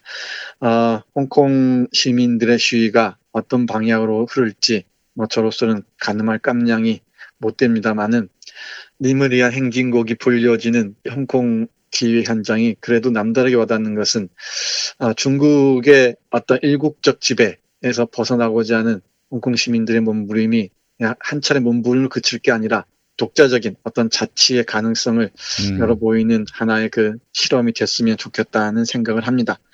홍콩의 시위 현장을 눈앞에 목도하면서 홍콩 문학은 홍콩의 역사를 어떻게 기록하고 있는지, 또 홍콩인들의 삶과 어떤 꿈을 어떻게 그리고 있는지 어제 오늘 두 번에 걸쳐서 여러분께 말씀드렸습니다. 네. 이 소설집 월미가게 만두, 그러니까 홍콩 문학 선집 1 소설을 모은 이 작품에 12편의 소설이 실려 있다고 했죠. 네. 다른 좋은 작품들도 많이 있습니다. 한번 이 책 구입하셔서 하나하나 읽어보시면서 홍콩인들이 걸어온 삶, 그리고 미래에 대한 상상 함께 나눴으면 좋겠습니다. 앞으로 국가나 공공이요, 국민을 지배하려 들면 이런 저항을 면할 수가 없을 것이다, 이런 생각이 들면서. 네, 맞습니다. 중국이 이렇게 무식하게 그 홍콩 주민들을 짓밟으려 하지 않고 네. 대화와 설득과 이미 그 영국식 민주주의를 경험했던 거 아니에요? 네. 이들에게 그런 자세 전환이 있었다면은 이런 일이 벌어졌을까 하는 생각도 해보게 됩니다. 네. 그런데 이물리아 행진곡이 불렸다 그러잖아요. 네. 이물리아 행진곡이 불렸던 80년대는 정말 국민을 지켜야 할 군인들이 총을 직접 쏴서 수많은 사람들을 죽음으로 몰고 갔잖아요. 네. 홍콩에서는 고무탄 쏘았다고 지금 저토록 그 저항이 드높아지는 것 같습니다. 네. 중국도 감히 실탄을 쏘지 못하는데 또 이런 생각을 하지 않을 수가 없습니다. 네. 나중에 또 천안문 사태에 대한 이런 뭔가 역사적 규명, 네. 또 명예회복을 위한 또 움직임이 중국 안에서도 벌어질 수 있겠네요. 예, 그런 네. 생각을 또 해보게 됩니다. 이 시점에서. 네, 맞습니다. 그 천안문과 관련된 시기가 다가오면은 관련 작품들 여러분께 소개해드리도록 하죠. 네, 알겠습니다. 자, 정선태 교수님 오늘 말씀 잘 들었습니다. 네, 고맙습니다. 어디 가서도 빠지지 않고 잘난 척할 수 있는 교양의 모든 것을 담은 책을 소개합니다. 알아두면 잘난 척하기 딱 좋은 교양 시리즈. 호로 자식의 어원은 무엇일까요? 바가지 쓴다는 건 대체 어디서 유래된 말일까요? 도무지는 또 무슨 의미일까요? 도무지 알 수가 없었습니다. 자주 쓰지만 그 의미와 유래는 몰랐던 것들을 속 시원하게 알려주는 책. 알아두면 잘난 척하기 딱 좋은 교양 시리즈 만나보세요. 우리말 어원, 영어의 어원, 철학 상식까지 준비했습니다. 알아두면 잘난 척하기 딱 좋은 교양 시리즈. 재미있게 읽다 보면 당신의 잘난 척이 완성됩니다. 도서출판 노마드. 포기할 수 없다. 비타샵 그린 스무디 다이어트. 성공적인 체중 조절의 열쇠는 식사법과 운동입니다. 이제 하루 한두 끼 비타샵 그린 스무디 다이어트로 바꿔 드세요. 비타샵 그린 스무디 다이어트는 동결 건조한 수십 가지 국내산 채소 곡물과 3가지 단백질, 비타민, 미네랄, 식이섬유로 만든 맛있고 건강한 체중 조절용 조제식품입니다. 1522-6648 혹은 비타샵을 검색해주세요. 탄핵 때문에 뭐 이야기를 전달을 하려고 해도 길을 막고 듣지를 않아요. 패족 수준으로 쪼그라든 한국 보수. 회생의 길은 과연 있을까? 변화된 정치 환경, 갈 길 잃은 보수에게 새로운 희망을 제시한다. 애국 보수의 화려한 부활과 집권을 위한 본격 가이드, 김용민의 신간, 보수를 지켜라. 진중권도 투표하는 보수 정당. 광주에서도 일당이 될 수 있는 보수 정당. 젊은이들의 입당이 줄을 잇는 보수 정당. 언제까지 민주당 정의당을 부러워만 할 것인가? 부러우면 진다니까? 자유한국당 당원 김용민이 쓴 보수를 지켜라. 이김에서 나왔습니다. 서울 홍대 앞 작은 모임 공간 알고 계시나요? 스튜디오 벙커 원. 100석 규모의 콘서트홀, 갤러리, 방송 스튜디오, 그리고 카페까지. 스튜디오 벙커원에서 아름다운 꿈이 익어갑니다. 북콘서트, 파티, 세미나, 작은 음악회, 전시회, 유튜브 팟캐스트 녹화, 녹음까지 여러분을 위한 공간 스튜디오 벙커원. 문의는 네이버 블로그 영문 스튜디오 벙커원. 김용민닷컴 퀴즈. 김용민닷컴 퀴즈 정답은 김용민닷컴 자유 게시판에 올려주셔야 합니다. 먼저 선물 소개입니다. 김용민 브리핑의 퀴즈 경품 협찬으로 새로운 업체가 참여했습니다. 제주 붉은 누룩으로 만든 프리미엄 마스크팩 자이라 더 레드입니다. 제주에서는 딸을 시집 보내기 전 제주 붉은 누룩으로 목욕시킨다는 설화가 있는데요. 바로 그 제주 붉은 누룩이 주 성분이고요. 정부 출연연구소와의 공동연구로 진행해 믿을 수 있는 제품입니다. 맛있는 다이어트 비타샵 그린 스무디 한 박스. 네, 다이어트 성공을 위해서는 맛있는 대용식이 필요합니다. 비타샵 그린 스무디는 맛과 영양, 다이어트 효과를 모두 챙길 수 있는 상품입니다. 그린 스무디 기억해주세요. 데우기만 하면 끝. 진저원 수제 편의식 3종 세트. 닭갈비, 간장 제육, 고추장 제육. 네, 완주 생강과 김포배를 갈아 넣고 100% 국내산 야채를 사용한 양념. 김포 농협에서 인증한 무항생제 돼지고기와 무항생제 닭고기를 사용해 안심하고 드실 수 있습니다. 진저원 수제 편의식 3종 세트 기억해주세요. 당첨자에게 이 선물 중 하나를 보내드립니다. 그리고 비정기적으로 드리는 선물입니다. 3,000평 대지에 건물 2동을 오직 하루 한 팀에게만 서비스하는 머문 빌리지가 청취자 여러분께 이용권을 드립니다. 바베큐장과 카페, 세미나실, 대형 정원을 모두 갖춘 진짜 독채 펜션 머문 빌리지. 포털에서 머문 빌리지 검색해 주시기 바랍니다. 퀴즈입니다. 박원순 서울시장이 어제 대한애국당 광화문 광장 천막 재철거와 법적 대응을 시사했습니다. 서울시는 천막 철거에 성공했는데요. 네, 대한애국당이 이전에 2배 규모의 천막을 다시 설치해서 마찰이 계속되고 있습니다. 대한애국당이 이름을 바꿨네요. 바꾼 당 이름은 무엇일까요? 1번 우리공화당, 2번 숭구리당당 숭당당 수구수구당당 숭당당, 그리고 3번 등신당. 정답 아시는 분은 김용민닷컴 자유 게시판에 올려주시기 바라겠습니다.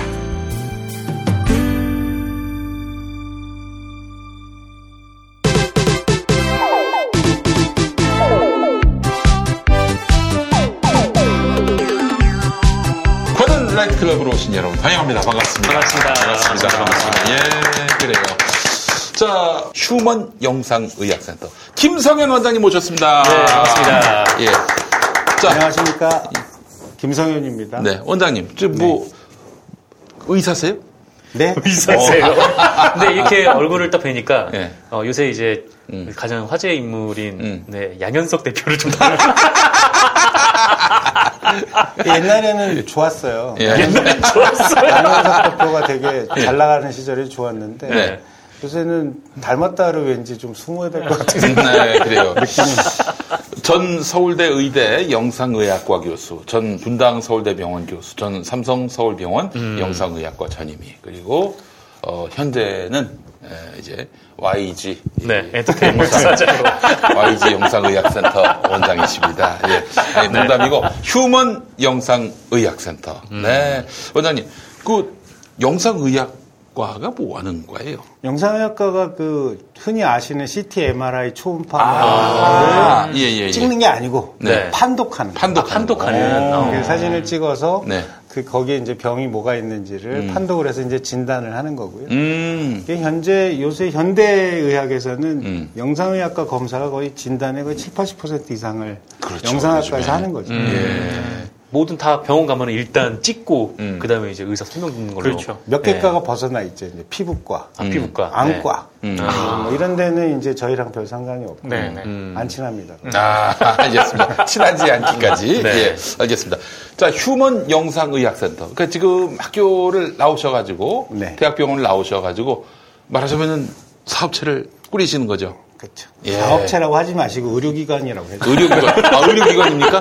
네. 의료기관 알겠습니다. 의료기관. 뭐 장사하는 것처럼 의사 모든 게 다 장사야. 아니, 우리 나한테 친구들이 야, 전도사 영업 잘 되냐라고 했을 때 네.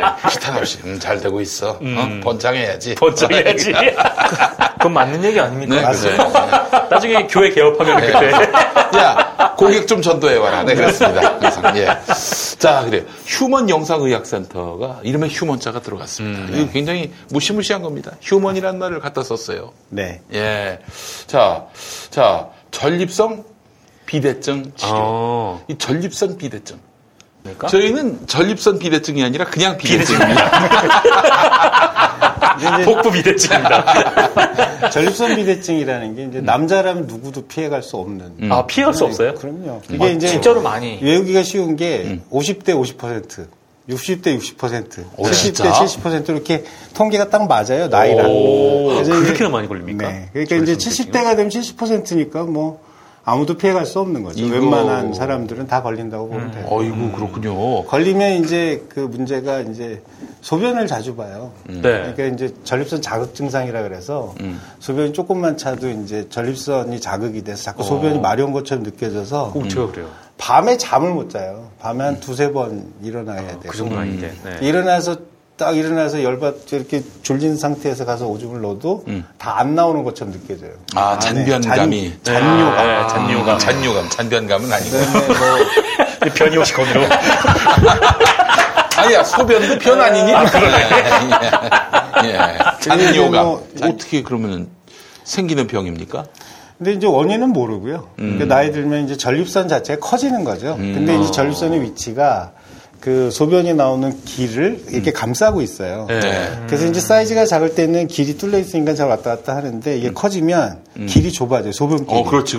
소변길이 좁아지면은 소변을 넣을 때 오줌발이 가늘어진다 그러잖아요. 네. 옛날에 무슨 뭐 그런 영화 있잖아요. 오줌발이 커야 뭐 가로지기. 남자 뭐 그런 것처럼 나이가 들면서 이제 전립선이 커지면 오줌발이 약해지고 방광에서 오줌을 완전히 다 비워내는데 힘이 많이 들죠. 그러니까 방광에 근육이 생겨요. 근육 생기면 좋은 거지만 딴 데 근육 생기면 좋은데 방광에 근육 생기면 방광의 기능이 약해지는 거예요. 그렇죠. 그래서 이제 그런 합병증이 생기고. 꽤 많은 분들이 이 치료가 너무 고통스럽다. 아, 그래요? 이런 말을 많이 어떻게 했습니다. 치료를 하길래? 그러니까 이제 치료 방법을 알아보세요. 그 이제 대부분은 처음에 이제 약물 치료를 해요. 약을 먹으면 조금 사이즈가 줄면서 증상이 개선이 되는데 문제는 뭐냐면 약을 먹으면 발기부전이 생겨요. 아이고, 이런. 약을 안 먹으면 소변 증상이 생겨. 그러니까 이게 완전 딜레마잖아요. 약을 먹을 수도 있고 없고 안 먹을 수도 없고 이제 열받는 거죠. 그리고 계속 우울해져요. 남자 기능이 떨어진 데다가 내가 벌써 나이가 이렇게 됐나 뭐 이런 느낌. 우울한. 맞아요. 근데 이제 그게 약 먹으면 좋은 점도 하나 있어요. 머리가 나요. 아, 머리가 납니까? 머리 나는 약이랑 똑같은 약이에요. 그래요? 그 머리가 난다고요? 네. 야, 이게 관심이 많으시네. 둘 중에 하나를 선택해야 되는 거구나. 야, 이거 심하게 고민되네. 여기 선배랑은 관계 없다고 생각했는데 다 걸려있어. 고민스러운 문제죠. 남자 입장에서는. 그리고 또 남자들은 이상하게 비뇨기과 가는 걸 되게 창피하게 생각하잖아요. 아, 맞아요. 그쵸. 근데 그런 문제도 있어요. 이제 자기가 어떻게든 이렇게 비뇨기과 안 가고 어떻게 버텨보자 뭐 이런 것도 있어서. 이제 치료는 일단 약물이 첫 번째고 약물로 이제 해결이 안 되면 사이즈가 커지면 약물 해결이 안 되거든요. 근데 정상이 20cc 정도 되는데 크기가 40cc가 넘어가기 시작하면 약으로 해결이 잘 안 돼요. 그럴 때 어떻게 해야 됩니까? 수술하는 거죠. 배를 열지 않아도 할 수 있는 방법이 있는 거예요. 소변 나오는 구멍에다가 뭘 집어넣어요. 쭉쭉 집어넣어요. 그죠? 근데 그게 집어넣는 게 상상 초월이에요. 사이즈가 너무 굉장히 아파요. 진짜 이거 말할 수 마취 아닙니까, 마취? 엄청나게 두껍습니다. 마취를 해도 옆에서 보면 짜릿짜릿해요. 액기손가락 굵기 정도 되는 거를 들어갈 것 같지 않죠? 예. 들어갑니다. 들어가요? 그게? 이게요? 네. 들어가요. 이 정도 굵기가요? 네. 근데 이제 마취를 했으니까 아프지는 않은데 옆에서 보는 사람이 좀 그렇죠. 혹시 민동기 선배의 손가락 규모입니까? 아니면 김용민 PD의 손가락 규모입니까? 김용민 PD 너무 두꺼우신데? 저거는 안 들어갈 것 같아요. 저거 들어가면 죽어. 이거는 그래서 이제 그걸 이제 넣은 다음에 그거에 기를 삼아서 그 안에 이제 큐렛이라고 하는 걸 넣어서 밤 깎듯이 깎아내는 거예요. 그러니까 이제 그걸 수술하고 나면은 그 이제 출혈이 있기 때문에 거기다 이제 오줌줄을 끼워놓고 한 일주일 정도 입원해야 되는데 아이고. 통증도 굉장히 심하고 또 이제 소변이 계속 피가 섞여서 나오기 때문에 본인이 굉장히 뭐랄까 좀 이렇게 좀 겁을 먹어요. 겁이 나는데요, 겁이? 수술 자체가 좀 그렇죠. 배를 가르면 안 됩니까? 아주 큰 경우는 배를 갈라서 하는데 지가 굉장히 협소한 데 있어가지고 손이 안 들어가요. 아이고. 그래서 로봇 수술하죠. 요새 뭐 로봇이라고 해서 이렇게 손 요만한 손 집어넣어가지고 하는 수술이 이제 그런 수술이고 수술 난이도 되게 높아요. 자, 그런데 우리 휴먼 영상의학센터가 이 모든 고민과 또 상상만 해도 그 고통스러운 이 모든 것들을 다 지워주는 획기적인 대안을 제시합니다. 휴먼 영상의학센터는 그렇게 안 합니까, 수술을?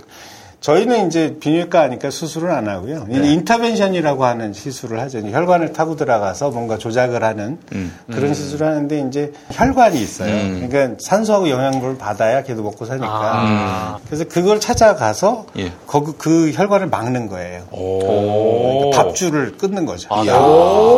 딱 막으면은 애가 이제 주로 이제 거기서 이제 영양분과 산소를 받지만 주변에서도 조금 이제 얻어먹는 게 있으니까 막는다고 참 없어지지는 않아요. 사이즈가 확 줄죠. 다이어트를 강제로 시키는 거예요. 그러면 이제 이게 한 3개월에 걸쳐서 반이하로 줄어요. 사이즈가. 그러면 만사 오케이죠. 해결이잖아요. 다른 데에도 적용할 수가 있어요. 그렇죠. 이제 종양 중에 혈관이 많은 종양들은 다 적용 대상이에요. 근데 그 중에 이제 제일 유명한 게 간암이죠. 간암도 이제 혈관이 굉장히 많고 걔도 먹고 살아야 되니 혈관을 막 끌어들이거든요. 그러면 걔네 밥줄을 다 차단하면 암이 죽어요. 그게 이제 주요한 간암의 치료법이고, 그다음에 자궁근종도 종양이거든요. 근육으로 된 종양, 자궁에. 그런 게 있으면 막 그 생리양도 많아지고 빈혈도 생기고 아주 괴롭거든요. 그것도 개의 밥줄을 딱 차단하면 애가 샥 줄어요. 없어지는 경우도 있고, 그거는. 이제 굉장히 여러 군데에다가 이제 적용을 할 수 있죠. 굉장히 유용하네.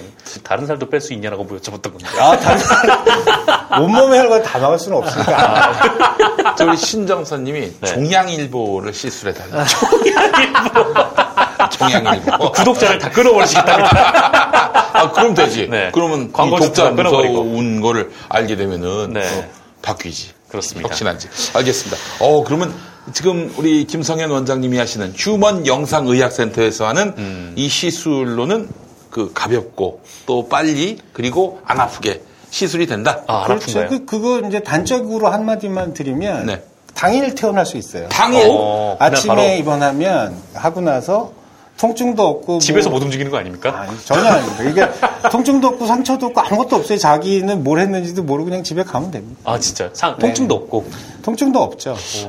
근데 이제 종양 크기가 크면 그때는 통증이 생겨요. 자궁근종 같은 경우는 약간의 통증이 있는데 밤톨 개가 굽는다고 해서 전신이 다 아픈 그런 거는 없죠. 이거 어떻게 건강보험이? 네, 건강보험으로 들어온 지가 얼마 안 됐어요. 건강보험도 된다. 건강보험이 돼서 상당히 많이 저렴해졌고요. 옛날엔 비보험으로 하니까 이제 전체 비용을 다 이제 본인이 내야 되는데 지금 한 반 정도 내시면 되죠. 문재인 케어가 해냈습니다. 맞습니다. 딱 문재인 케어가 해낸 거예요? 문재인 정부 때. 최근에 됐으니까. 너무 기쁩니다. 이 휴먼 영상의학센터는 그러면은, 다른, 모든 신체 기관에 대한 영상이라든가 이런 걸 다 할 수가 있는 거죠? 그러니까 이제 영상의학 쪽에서 이제 진단도 다 하고요. 인터벤션 섹션이 따로 있어서 거기에서는 치료 담당인 거죠. 진단에서 치료. 알겠습니다. 자, 그러면은 김성현 원장님, 어떻게 저희가 문의할 방법을 좀 알려주세요. 문의할 방법은 저희 휴먼 영상의학센터를 인터넷에서 검색하거나. 자, 포털에서 휴먼 영상의학센터. 그리고 지금 전화하시면 되죠. 전화번호. 전화번호 1588-7161. 1588-7161. 여기로 연락하시면 되겠습니다. 이제 해방됐어요. 우리가 새로운 세상을 만나게 됐습니다. YG 엔터테인먼트가 이렇게까지 자, 줄 몰랐습니다. 김성현 원장님, 휴먼 영상의학센터 1588-7161. 1588-7161가 되겠습니다. 고맙습니다. 감사합니다. 원장님. 오늘 모신 분이 계십니다. 신성국 신부님이십니다. 신부님 어서 오십시오. 반갑습니다. 반갑습니다. 신은성 신부님. 네. 이번에 이제 아호가 칼입니다. 칼. 네. KAL 그 칼이 아니라 정말 칼을 들고 이 칼 8582 추락에 진실을 숨기려고 하는 자들. 담뱃으로 그냥 갈라가지고 그 진실을 환부를 다 드러내려고 애쓰셨고요. 그 일을 몇 년 하신 거예요? 17년. 17년이요? 어이구야. 그럼 17년이면 지금으로부터 17년이면? 2003년도에. 2003년도부터. 네. 그러셨군요. 자, 이 지치지 않는 이런 17년 동안의 진실을 찾아내는 그 여정들. 이따가 잠시 후에 소상히 이야기 나눠보도록 하고요. 자, 신성 신부님. 무슨 신자에 무슨 성입니까? 신성. 저는 매울신. 매울신. 매울신. 네. 신라면. 네네네. 그리고 성은 이룰성 나라고. 그래요. 네. 이름부터 굉장히 비범하시네요, 우리 신부님. 네, 이 신자라는 게 그 밑에가 열십자. 네. 정규적으로 말하는 십자가. 네. 위에 설립자입니다. 네. 그렇죠. 그러네요. 그러니까 십자가를 보니까 이게 어떻게 보면 조금 저기 하느님 나라를 건설한다. 성국이니까. 그러니까 그런 좀 의미가 있습니다. 아니, 잘 맞추셨네요, 신부님. 아이고, 잘 골라서 태어나셨습니다. 신부님, 신시가문에. 네. 근데 신부님이신데 왜 칼 8582 사건에 꽂히셨어요? 저도 지금 돌이켜보니까 어떤 운명적인 만남이 아니거든요. 운명적인 만남. 원래 이 칼 8582 그 가족회, 이분들은 유족회라는 말을 안 써요. 왜냐하면 시신이 한 구도 이분들이 본 적도 없고 그렇죠. 또 이걸 수습한 적이 없기 때문에 실종이다. 그래서 가족회라는 말을 써요. 그러니까 시신이 한 구라도 나오면 우리 인정하겠다. 이 죽음을. 근데 우리한테 보여준 적이 없다. 그래서 우리는 가족회다. 그래서 지금도 칼이 가족회예요. 아이고 세상에 여러분 생각해 보십시오. 세월호 참사 때 우리 유가족분들 중에 이제 실종자 가족 딱 두 분의 실종자가 이제 마지막까지 이제 말하자면은 선박이 인양될 때까지 우리가 그분들의 실종자 가족으로 불렀지 않습니까? 그분들 두 어머니 얼마나 가슴이 새까맣게 탔겠어요. 그래서 그분들이 이제 3년 만에 이 세월호 선박이 인양되면서 그래서 이제 유해를 일부 발굴할 수가 있었는데 이 3년 동안의 이 실종자 가족도 정말 가슴이 새까맣게 탔는데 아니 1987년 12월 32년 전에 아무것도 시신 한 구, 유품 하나, 이 탑승자들에 대한 어떤 물건 하나 나오지 않았어. 어떻게 그럴 수가 있는 거죠? 근데 그게 너무나 이게 좀 비교되는 얘기가 그 전날 인도양에서 수심 4,000m에서 남아공 그 민항이 항공기가 추락해서 떨어졌어요. 칼 사고 나기 전날? 전날. 그러니까 수심 4,000m로 떨어졌다는 수심 거죠? 4,000m 다 건져냈습니다. 그 당시에도 그 당시에 4,000m 있는 비행기 블랙박스 시신 다 건져냈어요. 시신까지요? 근데 우리 사건은 수심 50m입니다. 4,000m 있는 거를 다 건져냈어요. 근데 우리는 50m인데 50m에서 아무것도. 이것은 도저히 항공기 역사상 이런 사례는 없어요. 그러니까 JTBC 스포트라이트나 그런 시사 프로에서 방송한 걸 봐도 그냥 방치한 것 아니냐 사실상 그런 의혹을 제기를 하더라고요. 그래서 이 사건에 대해서 제가 이제 처음에는 이게 사실 정의원 사재단 그 신부님들이 첫 스타트를 신호탄을 날렸어요. 진상규명 하라. 이제 그렇게 했는데 이제 그 정의원 사재단 2년마다 임원이 바뀌어요. 그러니까 이제 처음에 엄마들을 만나서 이 가족회 임원들을 만나서 우리 해주겠다라고 이제 하시고 임원들이 싹 바뀌면서 이게 나버렸어요. 그래서 이분들이 이제 이 가족회 분들이 이거 우리 어떡하지? 신부님들도 우리 이제 이 사건 안 도와주는데 이제 그 찰나에 제가 궁금해서 이게 어떻게 지금 진행되는가 궁금해서 저도 사제 다녔으니까 그래서 전화를 드렸더니 아무도 없다. 고립된 채 이분들이 이제 그래서 제가 내가 그때 이제 개인적으로 그럼 내가 대책위를 꾸려서 해봅시다. 그때 2003년도 5월부터 제가 붙었어요. 그때 그래서 대책위 꾸리고 이제 열심히 하다가 네. 제가 중간에 애국으로 나갔어요. 네. 그 애국 나간 이유도 이 사건 때문에. 국정원에서 저를 찾아왔어요. 손 떼라. 2003년 이후에. 2003년도 노무현 정부 때. 그럼요. 이미 국정원은 청와대하고 신부들이 이 기자회견 하는 거에 대해서 그때 이제 화들짝 놀랐어요. 신부들이 이거에 대해서 개입했다. 그러니까 자기들도 대책을 세워야 돼. 그러니까 청와대를 만났어요. 저는 그건 확신합니다. 왜냐하면 내가 이거 할 때 저를 먼저 만난 게 국정원이 아니었어요. 저를 찾아온 게 청와대였어요. 청와대 행정관이 나를 만나서 손 떼십시오. 하지 마십시오. 참여정부 때. 종교 담당. 누군지 특정하실 수 있어요? 아니, 그걸 알죠. 근데 그분은 제가 말을 못해요. 지금 뭐 하십니까, 그분이? 그분은 잘 나가요, 항상. 아, 그래요? 네. 참여정부 때도 잘 나가고 지금도 하여튼 어느 기관에서 지금 일하고 있는 걸 알아요. 늘 잘 나가요. 그분이 나는 몰랐어요. 왜 나한테 그렇게 나중에 알아봤더니 청와대하고 아니 국정원하고 이미 사전에 국정원 입김이 청와대에 다 들어갔어요. 신부들이 저렇게 지금 기자회견 열고 이거 진상규명 하자고 하는데 이거에 대해서 청와대는 선을 그라. 그래서 그 사람하고 내가 만나고 나서 그 다음에 바로 국정원이 저를 찾아왔어요. 두 명이. 제일 처음 저한테 하는 얘기가 왜 신부님은 국익을 해치고 국익에 반하고 그리고 북한을 이롭게 하는 일을 합니까? 손 떼십시오. 그래서 제가 그랬죠. 당신들의 수사 발표와 조사가 제대로 이루어졌다면 나는 당신들을 인정하겠다.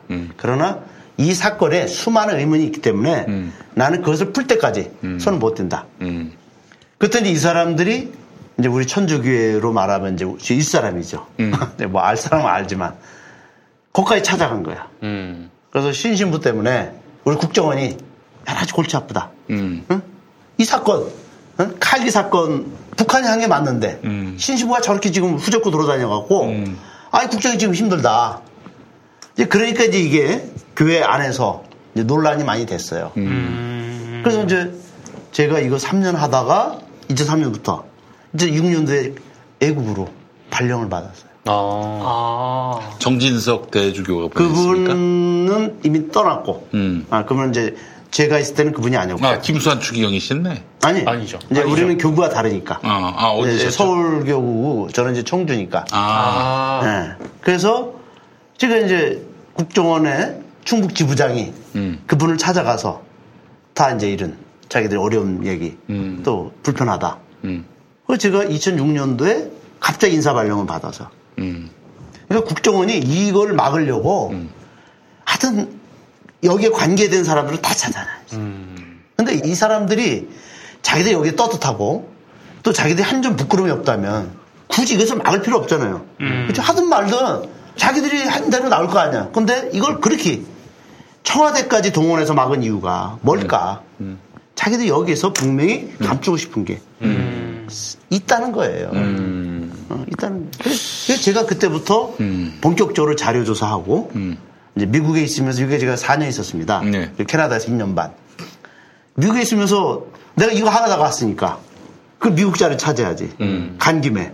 그래서 시간 날 때마다 미국 자료 다 찾았어요. 미국 국무부 자료 그리고 CIA 자료 다 찾았어요. 미국에서도 미행했을 것 같은데. 그건 모르겠습니다만. 예. 이 국정원이 청와대에 들어가서 그렇게 얘기할 정도면은 국정원이 여기에 뭐 조직 명운까지 걸었다고 봐도 되는 건가요? 그럼요. 그럼 조직의 명운이 여기 달려 있었어요. 네. 자, 근데 신부님. 네. 그러면은 지금 만약에 50m 그 수심이 그러하다면은 지금 그 동체 대한항공 그 추락한 그 동체가 어디 있는지 지역이 특정됩니까? 예, 저희들은 제가 올해 2번 미얀마를 다녀왔어요. 왜냐면 내가 이걸 하면서 미얀마 현지를 가지 않고는 뭐가 잡히는 게 없어요. 그래서 뭐 이게 이런 종이 쪼가리 맨날 자료만 갖고 하다 보니까 그래서 그 현장을 한번 가보자. 그래서 제가 2번 다녔는데 처음에는 3월 달에는 양곤. 네, 양곤. 옛날에 랑군이라고. 랑군만 가서 우선 한번 둘러보고, 그 다음에 두 번째로는 다웨이 지역을 갔습니다. 다웨이 지역이 뭐냐면, 이 안다만해. 이 사고가 난 지역이 안다만해거든요. 근데 안다만해 제일 큰 도시가 다웨이예요. 네, 그래서 다웨이 가서 이제 그 당시에 이 87년 11월 29일 날 이게 사고가 났는데 그 어부들은 거기서 그 그물을 고기를 잡아야 되니까 이 사람들은 바다를 훑고 가요. 그물로. 짱그려서는. 그게 올라와요. 이게 90년도부터 본격적으로 올라오기 시작했어요. 그 잔해가. 잔해가. 네. 왜냐면 거기서는 사고가 없었어요. 딱 한 번 있었는데 2017년도에 그 미얀마 그 수송기가 거기서 한번 추락해갖고 그때 한 50몇 명이 다 죽은 사람인데 그거 다 건져냈어요. 그 추락기 동체 다 건져내고 시신 다 건져. 그러니까 지금까지 사고 난 게 이것뿐이 없대요. 칼기 빼네. 그러니까 거기서 나오는 동체들은 다 칼기일 거예요. 그렇다면은 거기 지금 당장이라도 가서 충분히 인양을 할 수 있겠네요. 그러니까 지금 이번에 제가 5월 초에 갔다 왔는데 그 어부들을 만났어요. 90년도에 그 랜딩 기어를 끌어올린. 그러니까 이 사람들은 쌍끌이어서니까 밑에부터 훑고 간대요. 그리고 훑고 가는데 뭐가 묵직한 게 이게 안 올라오는 거야. 그래서 자기들이 결국 안 올라와서 그냥 그 상태로 물속에 있는 상태를 끌고 왔대 그냥. 올려보지 못하고 하도 무거워서. 그리고 와서 이제 그랬더니 그 관리청 해양관리청에서 이제 나와서 보더니 공무원들이 보더니 이거 비행기 동체다. 그래서 이제 자기들이 우리가 관리할 테니까 너희들 이거 놓고 가라. 그래서 그 끌어올린 어부가 그걸 넘겨주고 자기들 이제 돌아갔어요. 그래서 이제 또 한번 와보라 해서 갔더니 국정원 그 당시 이게 90년도 얘기 지금 90년대 건져 올린 사람이 얘기가 갔더니 그 국정원 그 당시 안기부예요. 90년도에는 이 국정원이라는 말이 김대중 정부 때 바뀌었거든요. 그러니까 90년대 안기부 직원하고 대한항공 직원들이 오더래요. 그 동체를 보러. 왜냐하면 관리청에서는 그 당시 사고를 다 조사해봤더니 우리 KAL858 그것뿐이 없어 사고가. 그러면 이건 분명히 이 비행기 잔해는 대한항공거다라고 해서 이제 미얀마 대사관에 연락을 했대요. 그래서 이제 온 거야. 근데 대한항공 직원들이 왔더래요. 오더니 그 당시에 처음에 건졌을 때는 상당 부분이 건져 올렸대요. 부품이. 그랬더니 오더니 볼트를 다 빼가더래요. 볼트를요? 볼트만.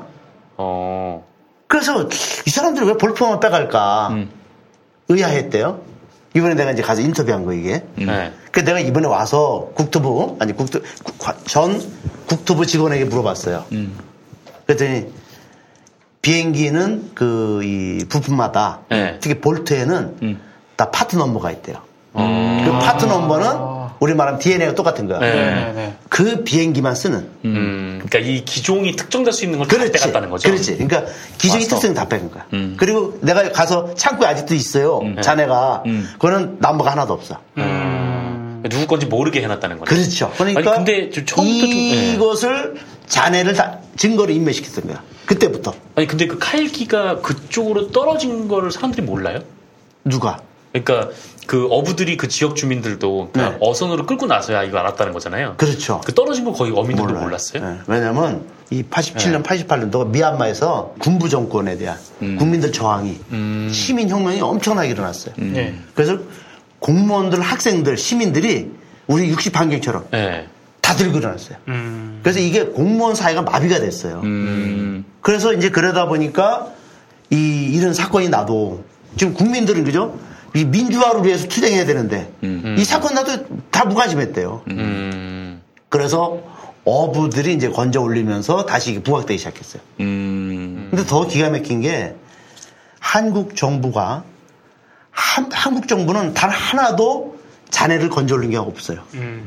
그러니까 이게 너무 이상한데 방치. 그쪽에 비행기가 떨어졌고 우리나라 정부가 그걸 아니까 김현희를 데려온 거 아니에요? 그러니까 이제 김현희는 나중에 잡아야 되는데 동체부터 수습을 하고 그렇죠. 또 돌아가신 분들 있으면은 또 그분들의 유해도 수습하고 그래야 되는데 그 과정을 그건 없었어요. 통으로 생략하고 김현희부터 잡은 거야. 그러니까 본래 그 항공기 사고가 나면은 우선은 제일 중요한 게 골든타임이에요, 이것도.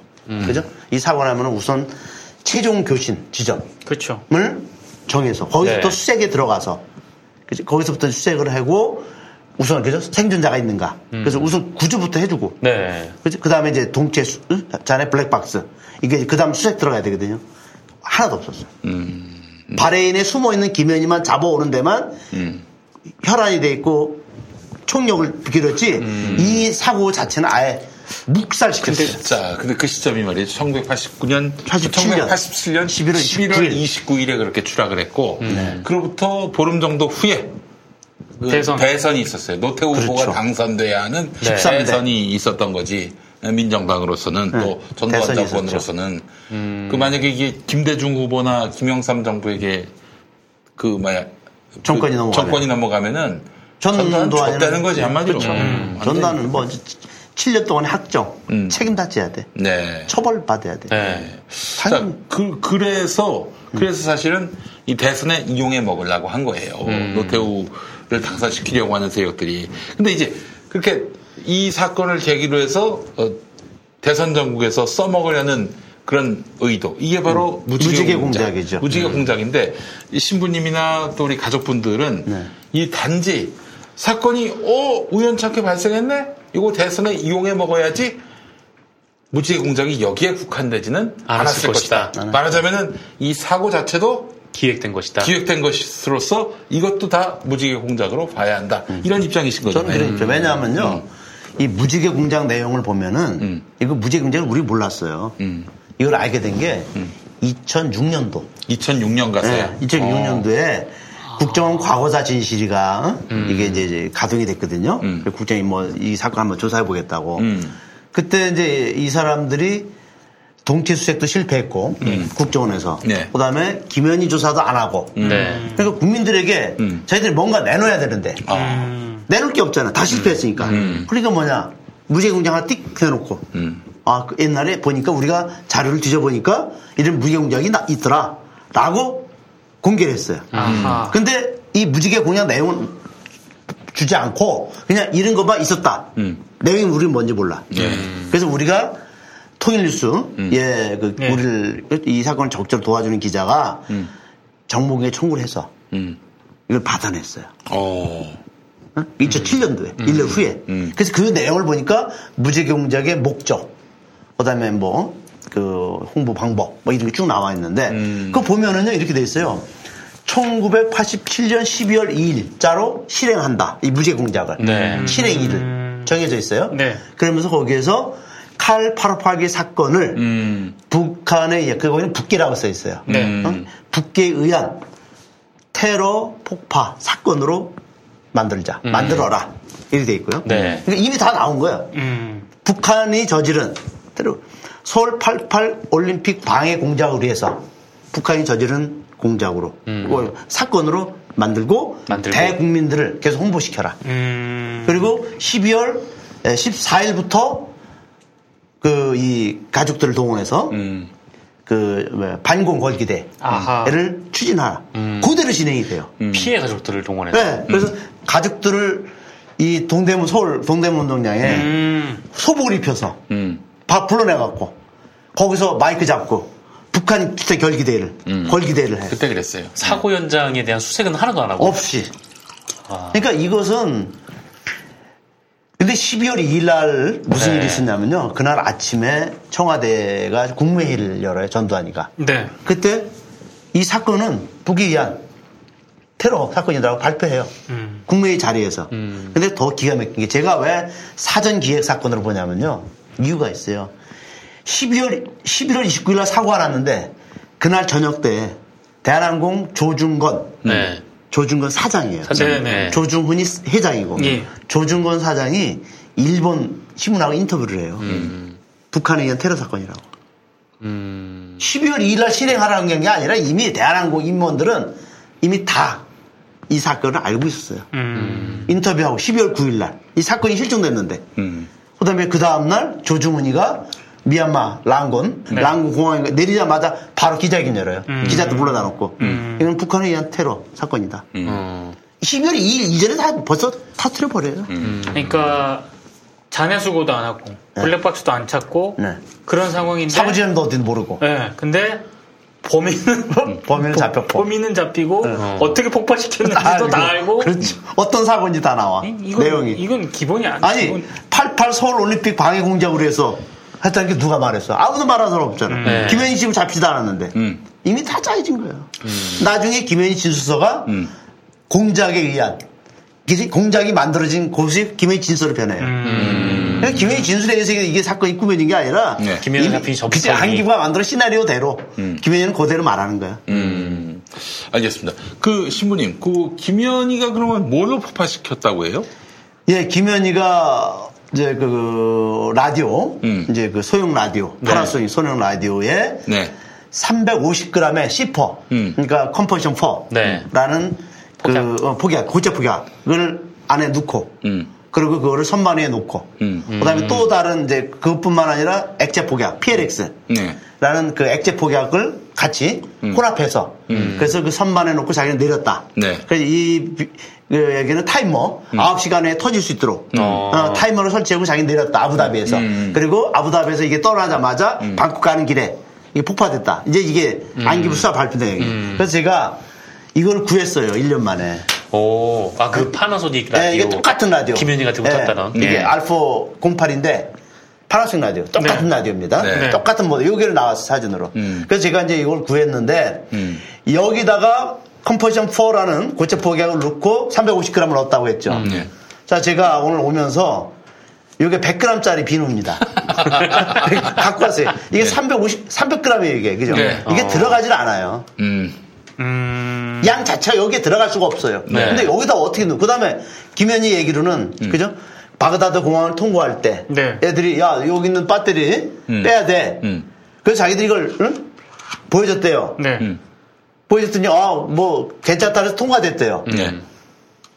이게요, 그죠? 350g을 여기 있는 거 아무 부속품을 빼내지도 않고 들어갈 수가 없잖아요. 그렇지. 이걸 빼내도 들어갈 수가 없는데.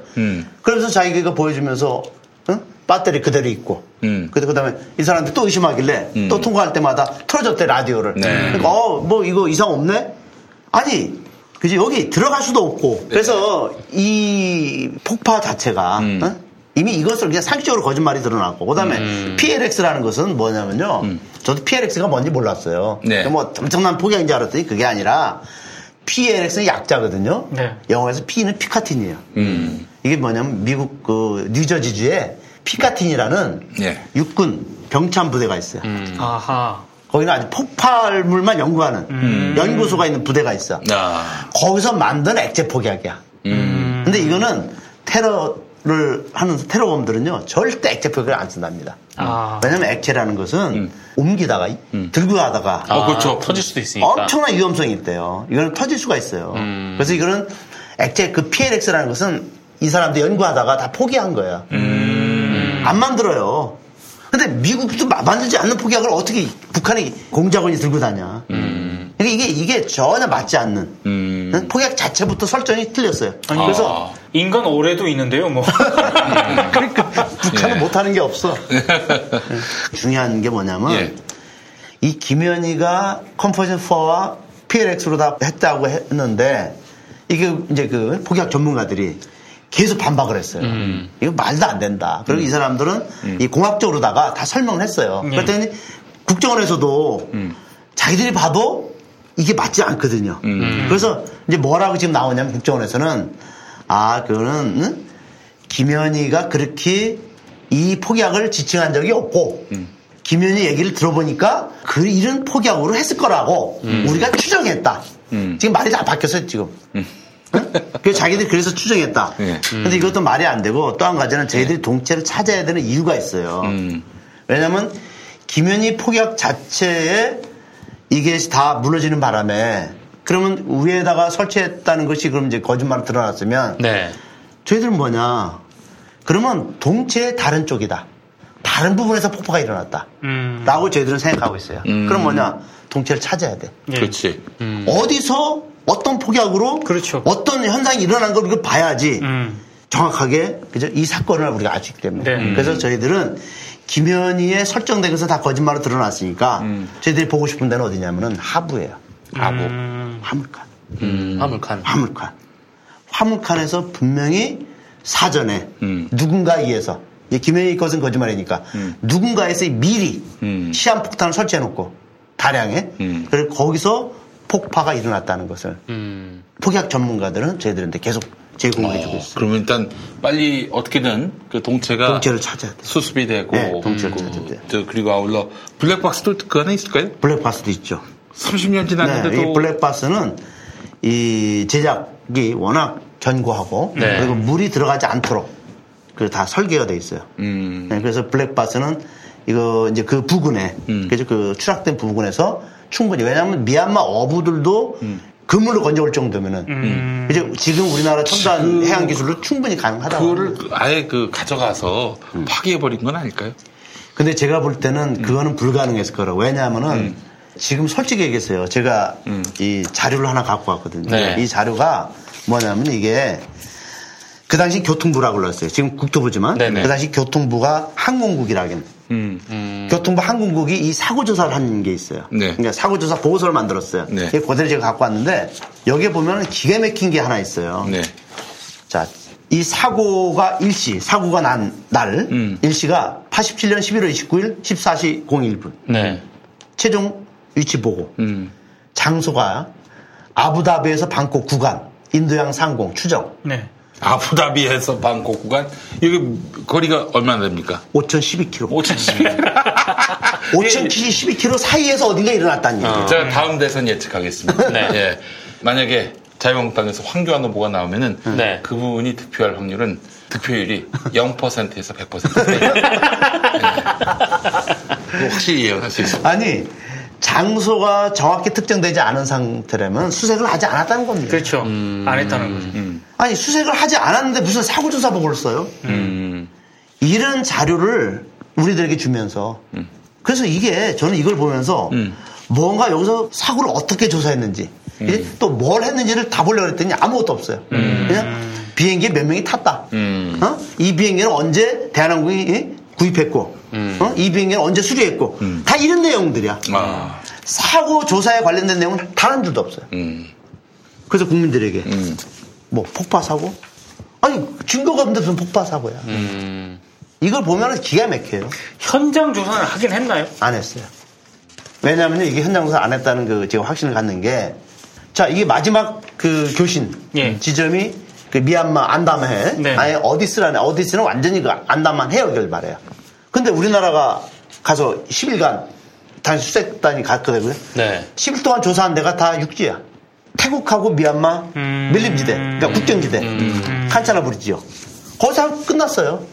아니 사고 지역이 안다만 해역인데 여기 마지막 교신 지점이 그럼 안다만 해역에서 사고 조사를 해야지. 왜 육지 가서 밀림지에 가서 왜 사고 조사 끝나고 돌아와? 아무것도 안 했냐. 전혀 안 했던 거예요. 전혀 안 했던 거예요. 수색을 안 했어. 그러니까 김현희를 체포하는데 10분의 1, 100분의 1만 이 가서 조사를 했어도 우리가 인정하는데 전혀 없었어요. 바디로직. 예. 허리가 아프고 또 이제 척추가 이게 비정상이어서 여러 가지로 그 걷는 데서 모양이 다 나거든요. 그래서 저 같은 경우도 걷는 게 너무 폼이 안 난다고 아내가 굉장히 불편한 이야기를 많이 했었는데 이걸 입고 나서 새 인생을 사는 것 같은. 새 인생을 사는 것 같은. 그러나 아까 들어오시는데 모델이 하나 들어오는 줄 알았습니다. 워킹이 말끔해집니다. 여러분 바디로직이 기쁜 소식이 있는데 김용민닷컴에 드디어 입점했습니다. 이제 바디로직 본사 홈페이지에서도 구매가 가능하지만 김용민닷컴을 애용하셨던 분들께서 이제 편안하게 김용민닷컴에서 만나보실 수 있겠습니다. 무릎이 좋아진다. 이렇게 제목으로 구매 후기 남기신 분이 있습니다. 소개해 주시죠.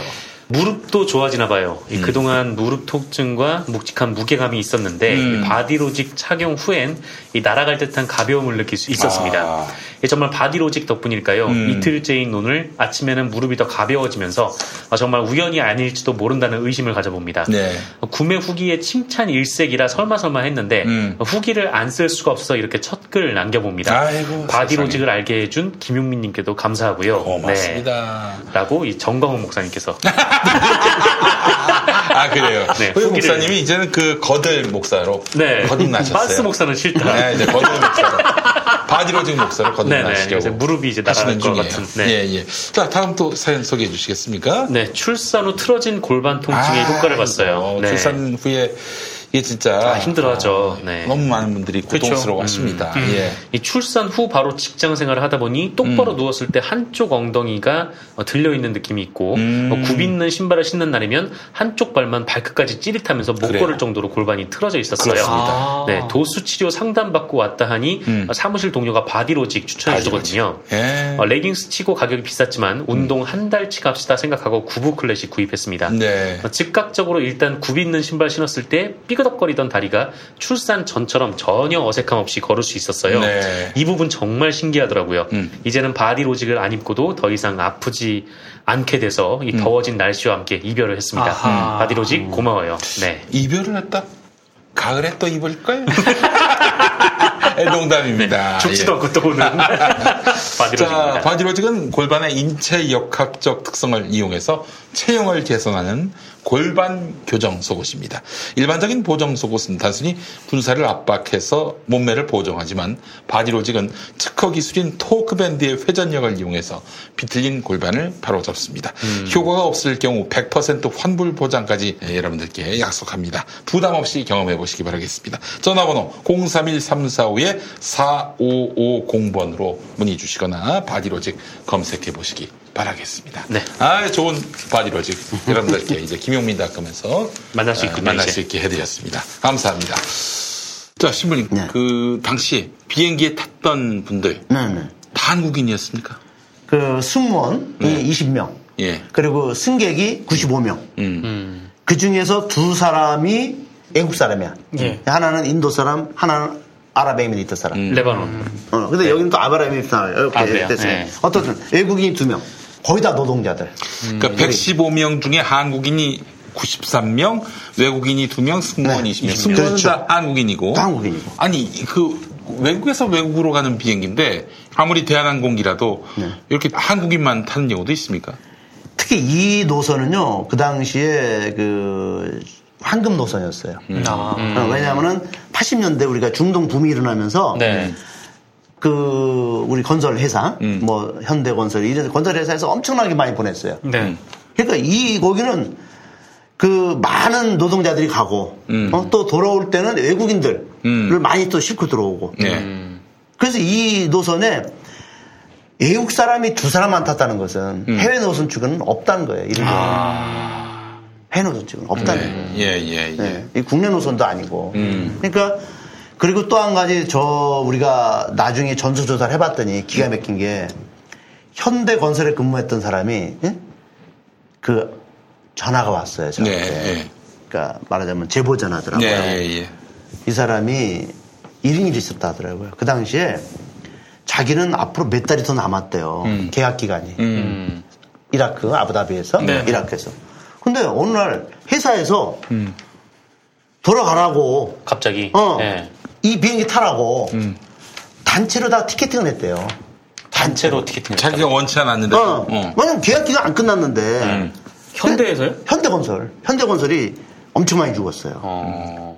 현대건설이. 그 당시 사장이 이명박이야. 이명박이. 만납니다.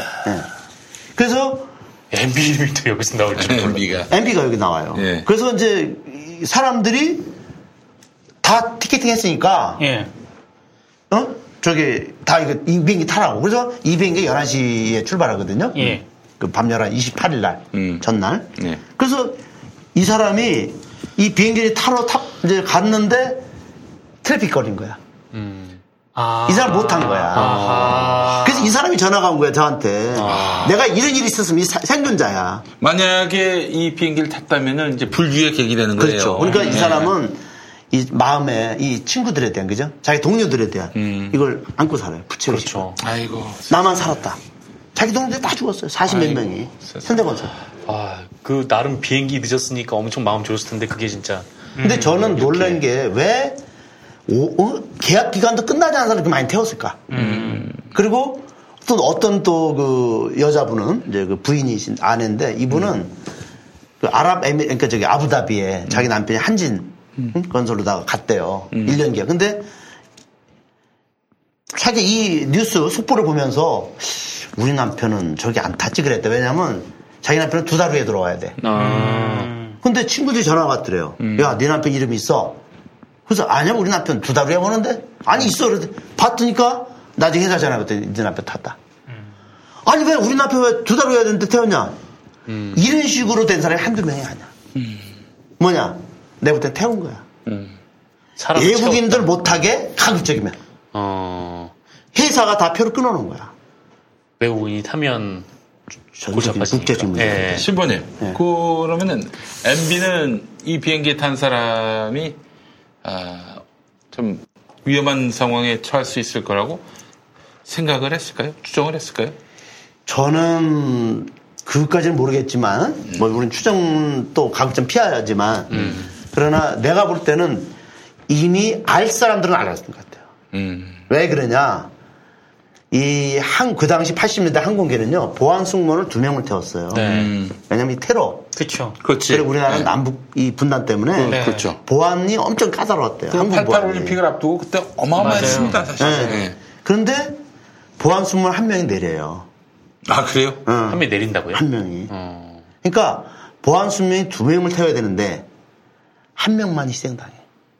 그러니까 뭐냐면 이게요, 빠질 사람 빠지고 태울 사람 태우고, 뭔가 이게 기준이 하나도 없어. 그러니까 왜 이 많은 노동자들을 태우고 왜 이 많은 한국인들만 태우고 외국인들 같이 태우지 않고, 그리고 여기에 여자 승무원 하나가 있었는데 이 여자 승무원에는 사실 이 비행기 스케줄이 아니었대요. 자기는 이제 어제 갔다 와서 그 다음 쉬는 날인데 갑자기 친구가 전화가 왔더래요. 자기 동료가. 내 몸이 아파. 네가 좀 대신 가줄래? 그래서 얘는 밤에 나갔대요. 이 비행기 탑승하러. 그러니까 이 희생자 가족들의 이야기를 들어보면요, 석연치 않은 분이 너무 많은 거야. 너무 많아. 그리고 또 한 가지, 아까 이제 승무원 얘기했죠. 보안 승무원은 이 사람은 바그다드에서 타갖고 아부다비에서 내려요. 그리고 다른 사람이 타고 오거든요. 근데 그러면 이 보안 승무원이요, 내린 보안 승무원. 보안 승무원이면 테러리스트를 감시하는 사람이에요. 네. 주로. 예. 이 사람에 대한 참고인 주소가 하나도 없어. 다른 승무원들은 참고인 조사 해요. 응? 검찰에서 불러다가 너 김현희 봤냐? 왜 내린 사람들은 김현희랑 같이 아부다비 내린 승무원들 있어요. 이 사람 다 불러다가 너 김현희 봤냐? 너 이 사람 수상한 뭐 다 이렇게 하는데 보안 승무원은 다 빠져버려. 사실은 보안 승무원을 불러다가 그지? 제일 먼저 부르죠. 제일 먼저 불러야 되는데 이걸 빠져. 그러니까 이런 것들이 수사도 엉터리, 뭐 엉망이 엉망. 자료를 보면. 알겠습니다. 신부님, 근데 CIA, 미국 CIA에서 이거는 북한 수행 맞다라는 비밀 문서가 해제된 것으로 알고 있어요. 네. 예. 그리고 또 참여정부 당시에 과거사 조사기구에서도 이거는 뭐 북한 수행이다. 북한 수행 맞다. 아니, 북한 수행이라기보다는 지실이 규명될 수 없다. 뭐 이런 식으로 아마 결론을 내린 것으로 알고 있는데요. 이건 어떻게 봐야 됩니까? 우선은 이제 80년대에 미국의 대통령이 누군지를 레이건이었어요. 네. 레이건이 냉전주의자입니다. 네. 그리고 레이건은요, 북한을 테러 지원국으로 만들기 위해서 계속해서 노리고 있었어요. 왜? 지금 중국이 개방 정책으로 갔지. 70년도에. 네. 그다음에 소련이 이제 그죠? 개방하기 시작했죠. 오늘 가지. 이제 다 무너지는 거예요. 동구권이. 응? 말하자면. 근데 이 마지막에 남은 북한마저도 냉전 체제가 무너지면 동북아에서의 미국의 어떤 패권 이것도 끝나는 거야. 그러니까 얘들은 뭐냐, 레이건은 무조건 한 나라는 공산주의 체제를 유지시켜야 돼. 개방하면 안 돼.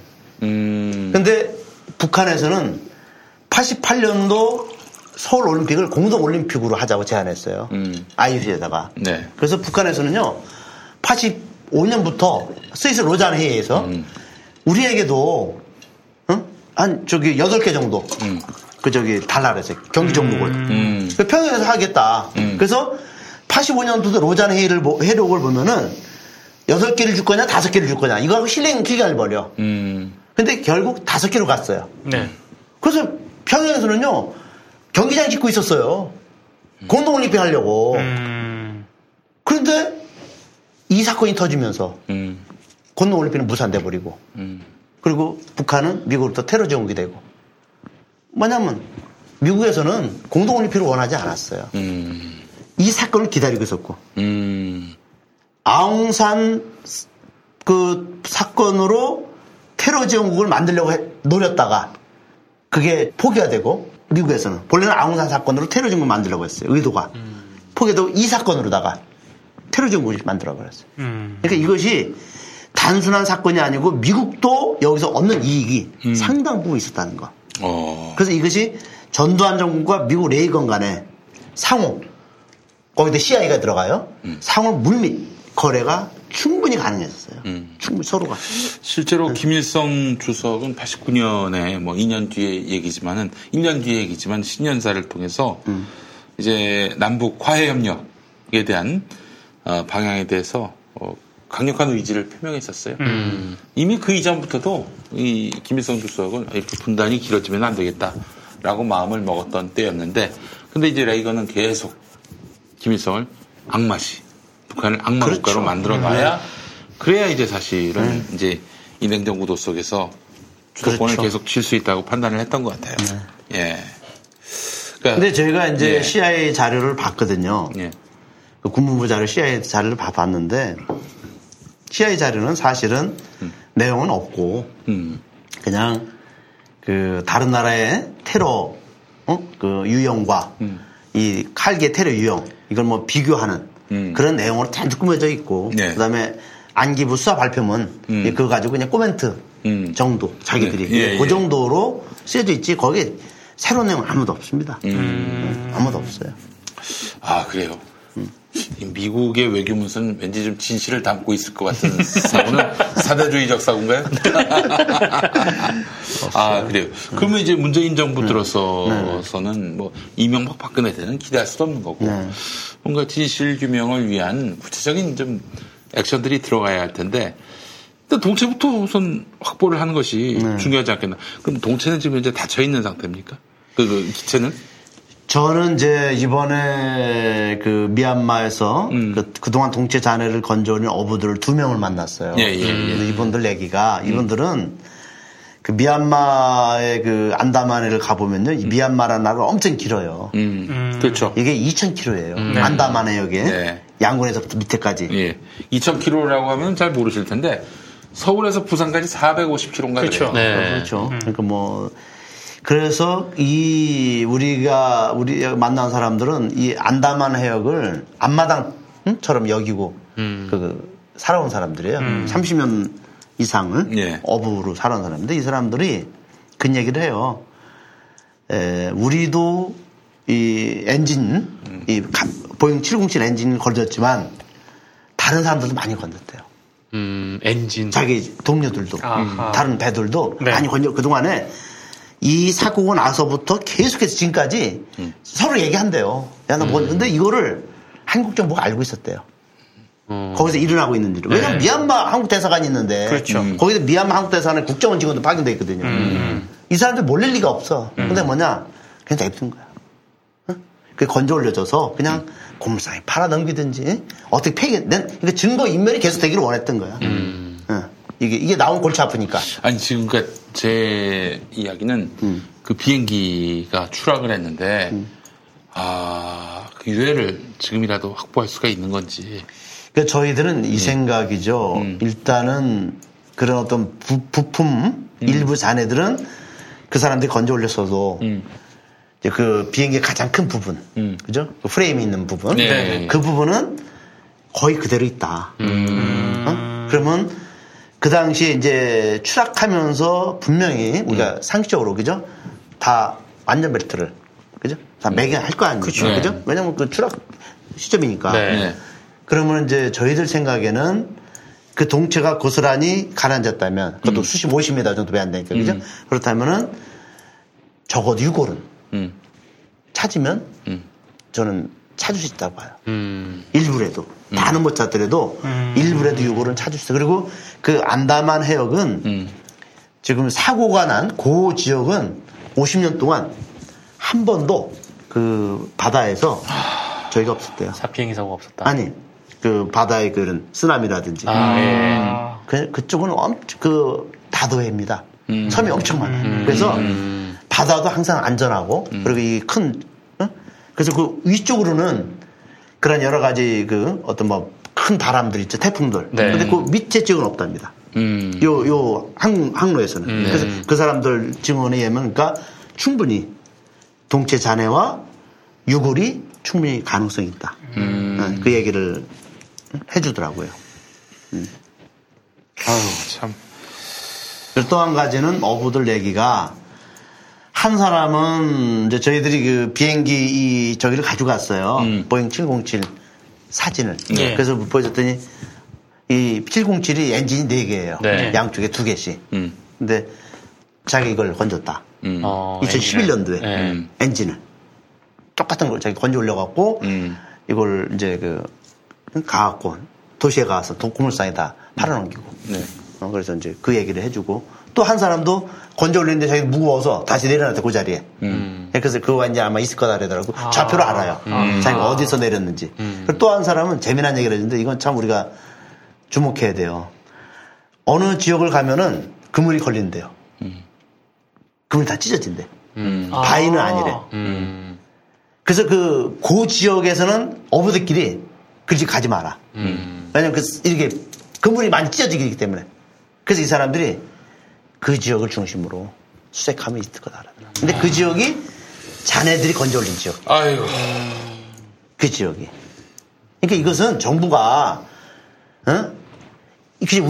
우리가 가서도 이렇게 금방 어부들 만나서 다 정보를 입수해갖고 오는데. 아니, 우리나라 정부가 국가기관이 이런 거 왜 안 합니까? 조금이라도 의지가 있고 그 노력만 하면은 얼마든지 그걸 할 수 있는데 전혀 안 하고 있어요.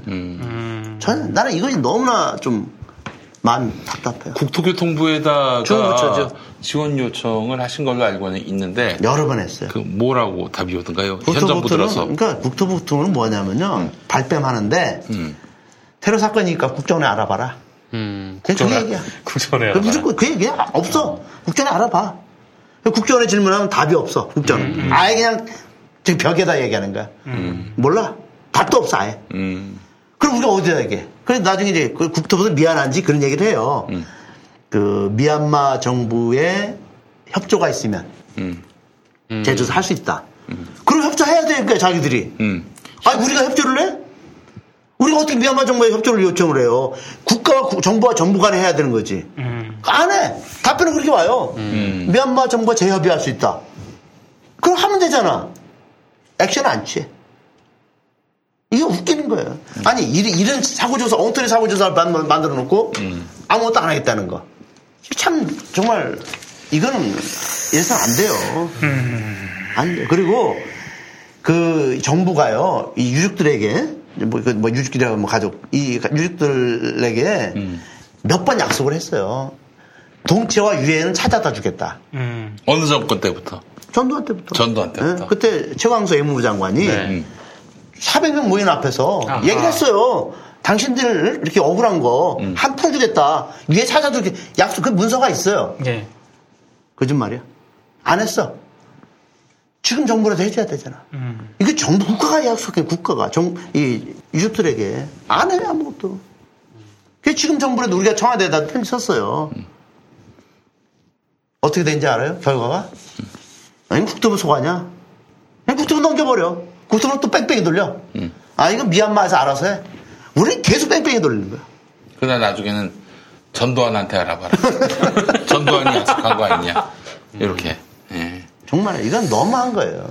그리고 지금 6.25 전사자들의 유해도 국방부가 찾지 않아요? 1980년도에 일어난 속초 72정. 그렇죠. 동해에서 빠진. 그 지금 찾았잖아요. 이건 수심 100m에 그거는. 하루 만에 찾았어요. 이걸 왜 안 찾아? 수심 50m. 지금 위치도 특정된 상황인데. 다 알고 있는데. 그때 당시 그 사건과 관련한 사람들이 여전히 영향력이 있는 존재로 있다는 거 아닐까요? 아닌가요? 저는 이렇게 봐요. 지금 이 사건과 관련된 사람이 이미 다 퇴직했어요. 국정원 쪽은. 근데 왜 그러면 현 정부를 못하는 게 아니라 안 하는 겁니다. 왜 그러냐. 첫째, 사고 지점이 어딘지 몰라요. 그러니까 지금 괜히 손댔다가 실패하게 되면 그걸 고스란히 그죠? 어떤 국민들의 여론이라든지 안 좋을까봐 두려워하는 거야.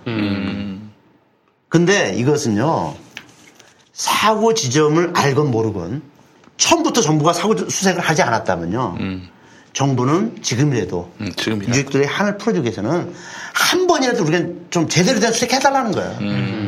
이건 실패를 떠나서 처음부터 하지 않았으니까 한 번이라도 좀 해달라. 안 나오면 우리도 받아들이는 거예요, 우리도. 안 나오면 좋겠다, 우리도. 30년 됐으니까. 근데 이것조차도 안 들어주는 거야. 한 번이라도 해달라, 한 번이라도. 그 수중에 카메라라도 한번 넣어볼 수 있지 않을까요? 그렇죠. 소나 있죠, 소나. 네. 요새는 소나 장비 엄청 잘 발달되어 있어요. 아니, 보통 우리가 수심 6,000m, 3,000m에서도요, 충분히 지금 장비들은요, 다 이거 봅니다. 그리고 또 한 가지는 프랑스의 토탈이라는 석유 회사가 있어요. 대형 석유 회사, 네. 국영 회사인데 그 회사가 그 안다만해를 전부 스캔했어요. 왜냐면 파이프라인 때문에 거기에 그 석유나 가스가 나오거든요. 그 영상만 봐도 나와요. 나와요? 아니 그러니까 우리가 나온다는 게 아니라 그 스캔한 게 그게 3년 동안 스캔했어요. 프랑스 회사가 그게 지금 여기 사고 지역이다. 그럼 그것만 정부가 요청해서 그 스캔 뜬 거 보자. 영상만 봐도 그 안다만 해저에 뭐가 있는지 다 영상으로 다 개대했으니까 그런 자료로 유통하면 되거든요. 그리고 토탈사가 우리나라에 엄청 많이 수출을 해요. 석유를. 그러니까 우리하고 친해, 우리나라하고. 그 우리나라 마음만 먹으면요 얼마나 영상 받아볼 수 있어요. 이런 노력들을 안 해요. 할 수 있는 것들은 정말로 정부가 해야 되는 건 아니에요. 그 김연희가 나는 범인 아니에요. 이제라도 한마디 하면은 이 전면 백지 상태에서 다시 조사가 될 텐데 김연희를 저는 봤습니다. 신부님 못 보셨죠? 저는 극동방송 있을 때 네. 김연희가 이제 DJ를 했어요. DJ를 했어요, 김연희가? 극동방송에서? 프로 이름 뭔지 아세요? 뭔데요? 찬양의 나루터. 찬양의 나루터? 예, 찬양의 나루터. 찬송가 틀어주는 프로예요. 그 정부의 발표대로 하면은 테러범인데 네. 라디오 DJ를 테러범이 이제 뭐 자수하고 자수난 이제 붙잡혔고 뭐 이제 와서 갱생의 삶을 살았기 때문에 김연희가 그 유명한 말 있잖아. 응? 언니 미안해. 네. 응. 김연희가 그 이제 사면 받고 1990년 4월 12일 날 사면 받았거든요. 노태우한테. 네. 그리고 사면 받고 이제 국정원 직원으로 채용이 돼요. 다시 안기부 직원으로. 네. 그래서 이제 반공강사로. 한데 주로 간 곳이 우리나라 대형교회. 네. 대형교회 다니면서 이제 그 당시에 이제 그 극동방송 사장. 김장환입니다. 김장환하고 아주 가깝고. 그다음에 소망교회도 열심히 다녀요. 네. 광무슨 목사, 곽선이. 네. 친합니다. 네. 그래서 이제 그러면서 대형교회 목사들하고 아주 친분이 두텁고. 가서 신앙간증. 개신교회 세례 받거든요. 그래서 신앙간증도 많이 다니고 7년 동안 반공강사로 활약했죠. 뭐 영화도 찍고. 영화도 찍었어요? 영화도 찍었어요. 마임이라는 영화. 아, 배우로 나왔어요? 아니. 그 이제 그 당시에 그 마임이 마임이라는 영화를 박철원이가 돈을 지원해줘서 영화를 찍었는데 이게 이제 일본과 미국에 수출해갖고 또 대단히 또 대박을 터뜨리고. 아주 뭐 안 한 게 없어요. 김연희는 범인이 아닙니까? 저는 이렇게 봐요. 김연희는 이 사건하고 이 사건의 폭파범이 아닙니다. 폭파범이 아니야. 김연희는 일본에서 활동하다가 그러니까 나는 일본이 뭐 일본 제일교포다 아니다라는 말을 못해요. 내가 김연희 만나본 적도 없으니까 확인한 적도 없어요. 근데 다만 김연희가 얘기했던 건, 그러니까 예를 들어서, 나는 북한 사람이야, 그죠? 그리고 나 이 사건에 관련돼 있어. 그러면 김연희는 우리한테 자기가 북한 사람의 신원을 증거할 수 있는 것들을 몇 가지만 제공해 주면 돼요. 하나는 국민증 번호. 그렇지. 국민증이 아니라 국민증 번호만 줘도 돼. 안 줘. 몰라. 거기에 써 있어요. 기억 못하면. 우리가 주민등록번호는 다 기억하거든요. 근데 걔는 기억 못한대. 77. 파리. 다 나왔어요. 국민증번호 기억 못하고 노동당증이라 자기가 노동당 방언이라거든요. 노동당증 번호도 몰라요. 그 다음에 더 웃기는 거는 김현희가 평양 순안공항을 출발해서 러시아, 소련, 모스크바 공항으로 갔대요. 이걸 이제 저기 공작을 수행하러 이걸 바그다드 비행기에 타러. 김현희의 이 수기를 보면 네. 나는 여자가 되고 싶어요. 뭐 그 수기를 보면은 다른 노선은요 플라이트 넘버를 다 기록해놨어. 오스트리아 타서 나는 어디로 갔다. 그 OJ001번. 근데 요거만 빠져요. 고려 항공에서 공연항공을 타고 순안공항에서 모스크바 간 그 비행기 플라이트 넘버가 싹 빠져. 다른 넘버는 다 기억해 얘가. 응? 그 코스를 다. 근데 요거만 빠져. 자기가 북한인으로서 공작 수행하기 위해서 갔다 오면 그죠? 입증하려면 오히려 이런 것들 다른 외국 항공사 플라이트 넘버 기억 못해도 요거는 기억해줘야 되잖아. 예. 요게 싹 빠져. 그러니까 이게 얘는 그저 진짜 중요한 핵심 증거들은 진술들은 싹 빠지고 엉뚱한 것만 다 얘기해. 근데 중요한 것은 뭐냐? 김현희는 일본 나리타 공항에서 출발했어요. 네. 평양 출발한 게 아닙니다. 나리타에서 11월 12일 날 독일 프랑크푸르트 공항으로 가요. 왜? 김현희 여권을 보면 김현희 여권이 있어요. 그 카피형으로 받았거든요. 거기 다 나와요. 다 나와요. 84년부터 찍힌 소인 네. 스탬프를 우리가 다 봤거든요. 다 맞아 떨어져요. 홍콩, 마카오, 나리타 출국, 귀국. 출국 귀국이다. 근데 이게 다 쫙게 맞아 떨어져요. 근데 김현희는 일본에서 있었고, 그 다음에 일본에서 출발했고, 이거에 대해서 국정원이 이걸 갖다가 KBS PD가 이걸 해서 방영을 했어요. 2003년도에. 네. 일본 출발이다. 그럼 국정원은 그죠? 그 사람을 허위 사실 유포로 고발해야 되잖아. 그 PD가 하는 얘기가 자기는 기다렸대요. 국정원이 고발하기를. 전화 한 통 안 오더래요. 웃기는 거 아니에요? 국정원의 수사 기록을 다 뒤집어 놨는데 전화 한 통 안 오더래요. 인정한 거 인정. 김현희가 뭐 종편도 나오고 그러더라고. 네. MBC에도 나왔어요. 조갑재 씨하고 뭐 사진 찍은 것도 있고. 조갑재하고는 친했죠. 네. 조갑재하고. 그러니까 이 동체를 이제 핵심은 동체를 우리가 그죠? 이제 우선 확인하고 어디 있는가. 그래서 이제 그것이 있다고 한다면 인양을 해서 그걸 조사하면 국정원이 발표한 이 수사 발표가 진실인가 거짓인가 거기에서 다 확인되는 거예요. 저기 신부님, 북한은 어떤 입장입니까? 이게 참 저는 이 80년도에는요. 80년, 90년대 우리가 북한 매체가 우리나라에 방영이 안 됐어요. 전혀 방영이 안 됐어요. 북한이 아무리 이거에 대해서 반박하고 반론해도 우리나라에서는 방영이 안 돼. 근데 제가 이제 이걸 하면서 그 당시 북한은 어떤 반응을 보였는가, 반박했는가라는 걸 다 봤더니 아주 자세하게 나왔어요. 반박 결과. 그래요? 네. 그 노동신문에 그 사설 보면 우리가 발표하잖아요. 그럼 이틀 후에 북한에서 발표를 해. 대변인들이. 조목조목. 그러니까 이제 그 다음에 또 무슨 일이 벌어졌냐면은 유엔에서 88년도 2월 달에 2월 16, 17일 날 유엔에서 이틀 동안에 걸쳐서 유엔 안보리가 열려. 이것 때문에. 우리 한국 정부가 대북 규탄 결의안. 칼858기 사건에 대한 테러 사건에 대한 대북 규탄 결의안을 유엔에 상정을 시켜요.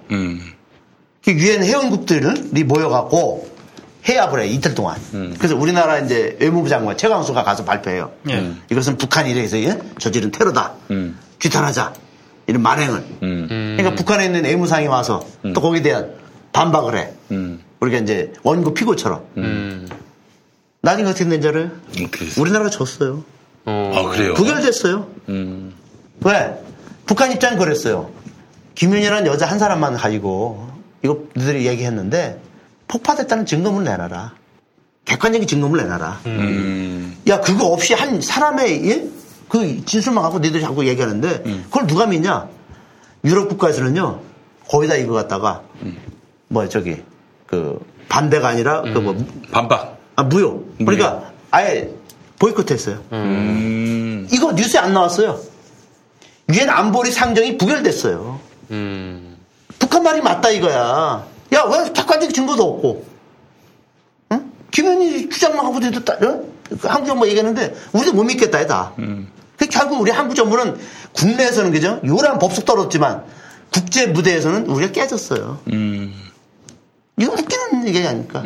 그래서 지금 북한이 이것 때문에 지금도 그래서 정말 이 사건 때문에 테러지금 됐잖아요. 그리고 대북 제재가 이게 때문에 시작된 거야. 처음으로. 그때는 대북 제재 없었어요. 대북 제재 그 당시 90년대 200만 아사아사 생긴. 사실 그 어렸을 때 기억을 더듬어 보면 그 어렸을 때도 불구하고 이해가 안 됐던 것 중에 하나가 북한 공작원이라고 발표를 했잖아요. 발표했죠. 근데 그때 텔레비전에서 김현희가 막 선글라스 끼고 그 이렇게 사진 찍은 거를 막 내보냈거든. 근데 내가 어렸을 때인데도 무슨 공작원이 저렇게 관광지를 돌면서 사진을 찍어대냐 나는 그 생각을 했다니까요. 어렸을 때인데도. 그렇구나. 그 김현희가 우리 그 가족분들에게 사죄한 적이 있습니까? 참 그것도 어떤 일이 있었냐면요. 네. 이제 처음에 이 사건 터지고 나서 김현희를 사면시켰잖아요. 네. 근데 김현희는 이 사법적으로도 뭐가 잘못된 거냐면 불구속 기소했어요. 불구속 기소. 한 번도 구속 시킨 적이 없어요. 그래 안기부 고지고 때를 우리가 믿는다고 쳐. 그럼 구속 기소시키고 그죠? 일단은 감옥에 보내고 거기서 재판받아야 되잖아. 얘는 한 번도 죄수복을 입어본 적이 없어. 그냥 안기부 안가해서 재판받을 때만 데리고 나와서 자유복장으로. 그리고 그 재판정에는요, 법정에는 가족들도 못 들어갔어요. 다 경찰들 다 안기부 직원들 다 앉혀놓고. 그래? 법원하고 그냥 검찰하고. 또 그 당시에 누가 저기였어요? 검찰총장이 김기춘이었어요. 김기춘이가 사면할 때 앞장섰어요. 사면시켜라. 그러니까 이미 김현희의 이 재판은 이미 짜고 치는 고스톱이었어요. 다 만들어진 거예요. 어떻게 하자. 이미 사면까지 염두에 두고. 그리고 가족들에게 사고했냐? 아니, 저는 이렇게 봐요. 매년 11월 29일 날 추모제가 열려요. 네. 그럼 김현희가 자기가 뭐 텔레비 그죠? 뭐 종편 TV 조선 같은 데 나와서 내가 가족들에게 정말 죄송합니다. 날 첫 번째 멘트가 그거거든요. 그러면 추모제 때 와야죠. 최소한. 그죠? 1년에 한 번은 추모제 때 와서 그죠? 10번이고 100번이고 그죠? 가족들에게 정말 제가 당신들 남편을 그지? 당신들 자식을 절연해서 이렇게 됐습니다. 해야죠. 한 번도 추모제 온 적이 없습니다. 32년 내내. 그리고 얘가 뭐 사과했다는데 그런 일은 한 번 있었어요. 김현희가 97년 12월 23일 날인가 28일 날 결혼해요. 내가 기억은 정확히 못하지만 자 1997년 12월 23일이 뭐냐 이거 날짜를 보세요. 예. 김대중 대통령이요 12월 19일 날 대통령 당선돼요. 바로 결혼시켜요. 안기부는 급했어요. 빨리 얘를 결혼시켜서 내보내야 돼. 그지? 그래야지 이제 뭐 조사 같은 게 자기 몸이자 할 수 없게 이미 그렇게 조치를 취해놓고 결혼하기 전날 전전날 이 유족들 임원들을 몇 명 불러 회장단들 유족들 불러다가 김현희가 돈을 줘요. 내가 수기 이제는 여자가 되고 싶어요. 이런 수기 써갖고 내 인세 받은 게 몇 억이 있다.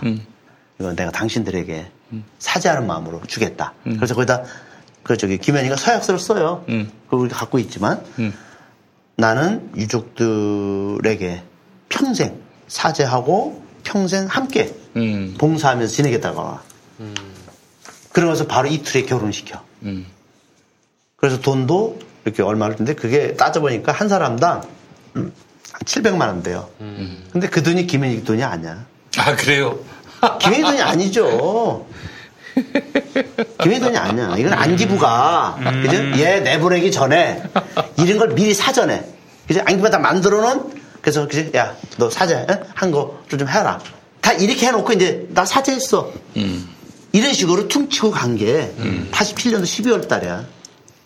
이런 식으로 끝났어. 그러니까 진짜 김현희가 진심으로 사죄하려면요. 전체 가족들 앞에 나와야 돼요. 그렇게 회장 임원들 만나지 말고 그것도 안기부가 만들어 주선한 자리였어. 그러지 말고 진심으로 그죠? 정말 자발적으로 나와서 정말 죄송합니다. 그죠? 여러분들, 그죠? 이런 한을 여러분들 해줘. 이렇게 해줘야지. 예. 이게 사죄지. 예. 저기 숨어 다니면서. 이거는 말이 안 되네. 그러니까 가족들이 왜 더 한이 맺혔냐면요. 아니, 김현희는 저렇게 특별 사면 해주고, 안규가 보호해주고, 저렇게 해주면서, 이 가족들에게는 완전히 맺혔어요. 정부가, 국가가 맺혔어요. 그리고 보험금도 안 줬어요. 보험금도 안 줬어. 대한항공이. 말이 돼요? 보험금은 줘야죠. 보험금 안 줬어요. 보상금으로 툭 줬어. 보상금은 위로금이야, 그냥.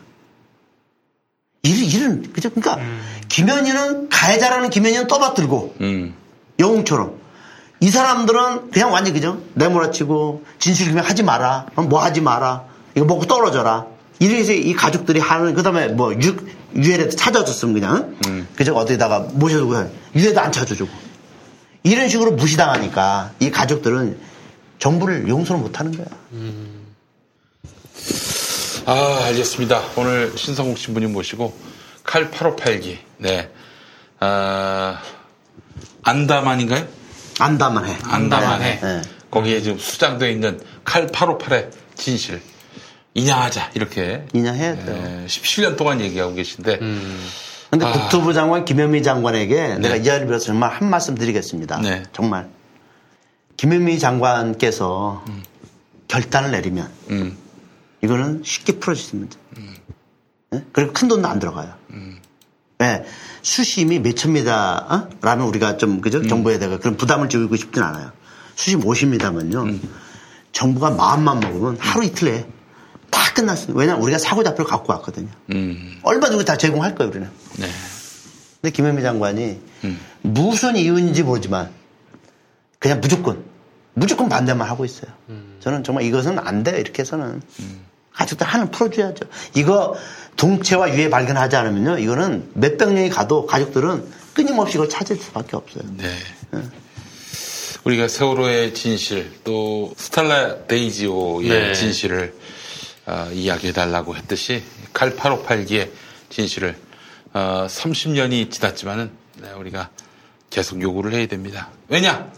이런 정치 공작은 끝내 패할 수밖에 없다. 그렇죠. 30년이 걸리더라도 이 그릇된 이런 국민을 도구로 삼아서 그렇죠. 정치적 이익을 꾀하는 세력들은 언젠가는 패망하고 심판받게 된다라는 그 교훈을 얻기 위해서 왜 민주화 운동 유공자들을 보상합니까?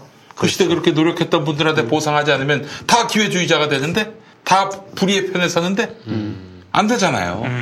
자, KAL858기의 진실을 현 정부가 반드시 규명해내길 바랍니다. 저는 천안함 사건도 의혹투성입니다. 이것도 역시 현 정부 아래에서 모두 명명백백히 드러날 수 있기를 바라는 마음 간절합니다. 여러분 많이 도와주시고요. 우리 신성국 신부님의 외침 같은 것들, 새가 날아든다 거기서도 많이 말씀하신 걸로 알고 있습니다. 나왔습니다. 예. 끊임없이 경청해 주시고 국토교통부의 또 이 같은 요구 또 청원 적극적으로 여러분 동참해 주시면 감사하겠습니다. 마무리하면서 한 말씀씩 하시죠. 네, 진짜 이거 진상조사도 진상조사인데 일단 유족들에게 그 유해가 있다 없다 정도라도 아는 그런 좀 최소한의 그렇죠. 조치로서 진짜 이게 돈이 많이 들어서 어렵다라고 하면은 좀 그래도 불구하고 건져내야겠지만 젊은 노동자들이에요. 갓 결혼하신 분들도 많고요. 그래서 그렇죠. 새싹지가 됐는데 남편이 맞아요. 불기획이 돼버린 거야. 돈 벌러 갔다가 우리는 살아남은 자들은 그들의 죽음의 원인이라도 밝혀낼 의무가 있는 겁니다. 그렇죠. 그래서 좀 하여튼 최소한의 조치라도 그러니까 카메라라도 한번 넣어봤으면 그렇죠. 말씀해주신 좌표에 그랬으면 좋겠습니다. 맞습니다. 우리 민동기 국장님. 그러니까 시간이 많이 지나긴 했지만 아직까지도 제대로 납득이 되지 않는 측면이 너무나도 많기 때문에 그걸 누가 합니까? 결국에는 정부가 해야죠. 충분히 가족분들에게도 그런 상황에 대해서 설명을 의무가 있기 때문에 최소한의 노력은 해야 된다라고 봅니다. 예, 그렇죠. 그리고 이런 전두환 씨 일당들 이거 선거에 이용해 먹은 것만으로도 지금 드러난 것만으로도 천벌받을 놈들입니다. 그렇죠. 이놈들의 그 후예들이 누군지도 우리가 똑똑히 볼 필요가 있겠고요. 그 시대를 옹호하고 또 조작된 그런 팩트로 또 그들의 입지를 넓혀주는 이런 자들이 누군지 똑똑히 지켜봐야 할 것입니다. 자, 신성국 신부님 오늘 나와주셔서 너무 감사하고요. 앞으로도 또 더 열심히 또 진실규명을 위해서 애써주시길 바라겠습니다. 감사합니다. 예. 자, 관훈 라이트클럽 오늘 수서 모두 마치겠습니다. 다음 주 시간에 다시 뵙겠습니다. 고맙습니다. 고맙습니다. 김영민을 이제 유튜브에서 만나세요. 관훈 라이트클럽에 오신 여러분 환영합니다. 황금선박에 오르신 여러분 환영합니다. 우먼스 플레이입니다. 섬김쇼와 함께하는 시간입니다. 오늘도 히스토리의 문을 열겠습니다. 프로듀서 김영민의 모든 콘텐츠를 영상으로 즐거운 분 유튜브에서 김영민 TV를 구독하세요. 김영민 TV. 문꿀 오소리 사냥꾼님, 집게차로 찝어서 쓰레기 폐기물 차에 실어서 소각 처리하시오. 박원순 시장, 저 사람들이 입만 열면 주장하는 게 미국의 공권력 아니오. 미국은 공권력에 대항하면 경찰이 리벌버 권총으로 현장에서 사살합니다. 현 정권의 행정 대처분에 반항하는 자들은 엄중하게 폐기 처분하시오. 에이, 그래도 사람한테 총 쏘라는 말은 좀 그렇지요. 미국 공권력 그렇게 좋아하는 사람들, 그런 사람들이 지금 공권력에 저항하고 있는 모양새는 참으로 볼썽사납지요. 자, 자유양아치당 척살님, 이용마 기자가 많이 위급한 상황인가 보네요. 이를 어쩌나. 네, 여러분 이용마 기자를 위해서 많이 기도해 주시기 바라겠습니다. 믿는 종교의 신에게 이용마 기자의 건강, 건승 이를 위해서 기도 많이 해주시기 바랍니다. 2019년 6월 26일 수요일 순서 모두 마치겠습니다. 애청해 주신 여러분 감사합니다.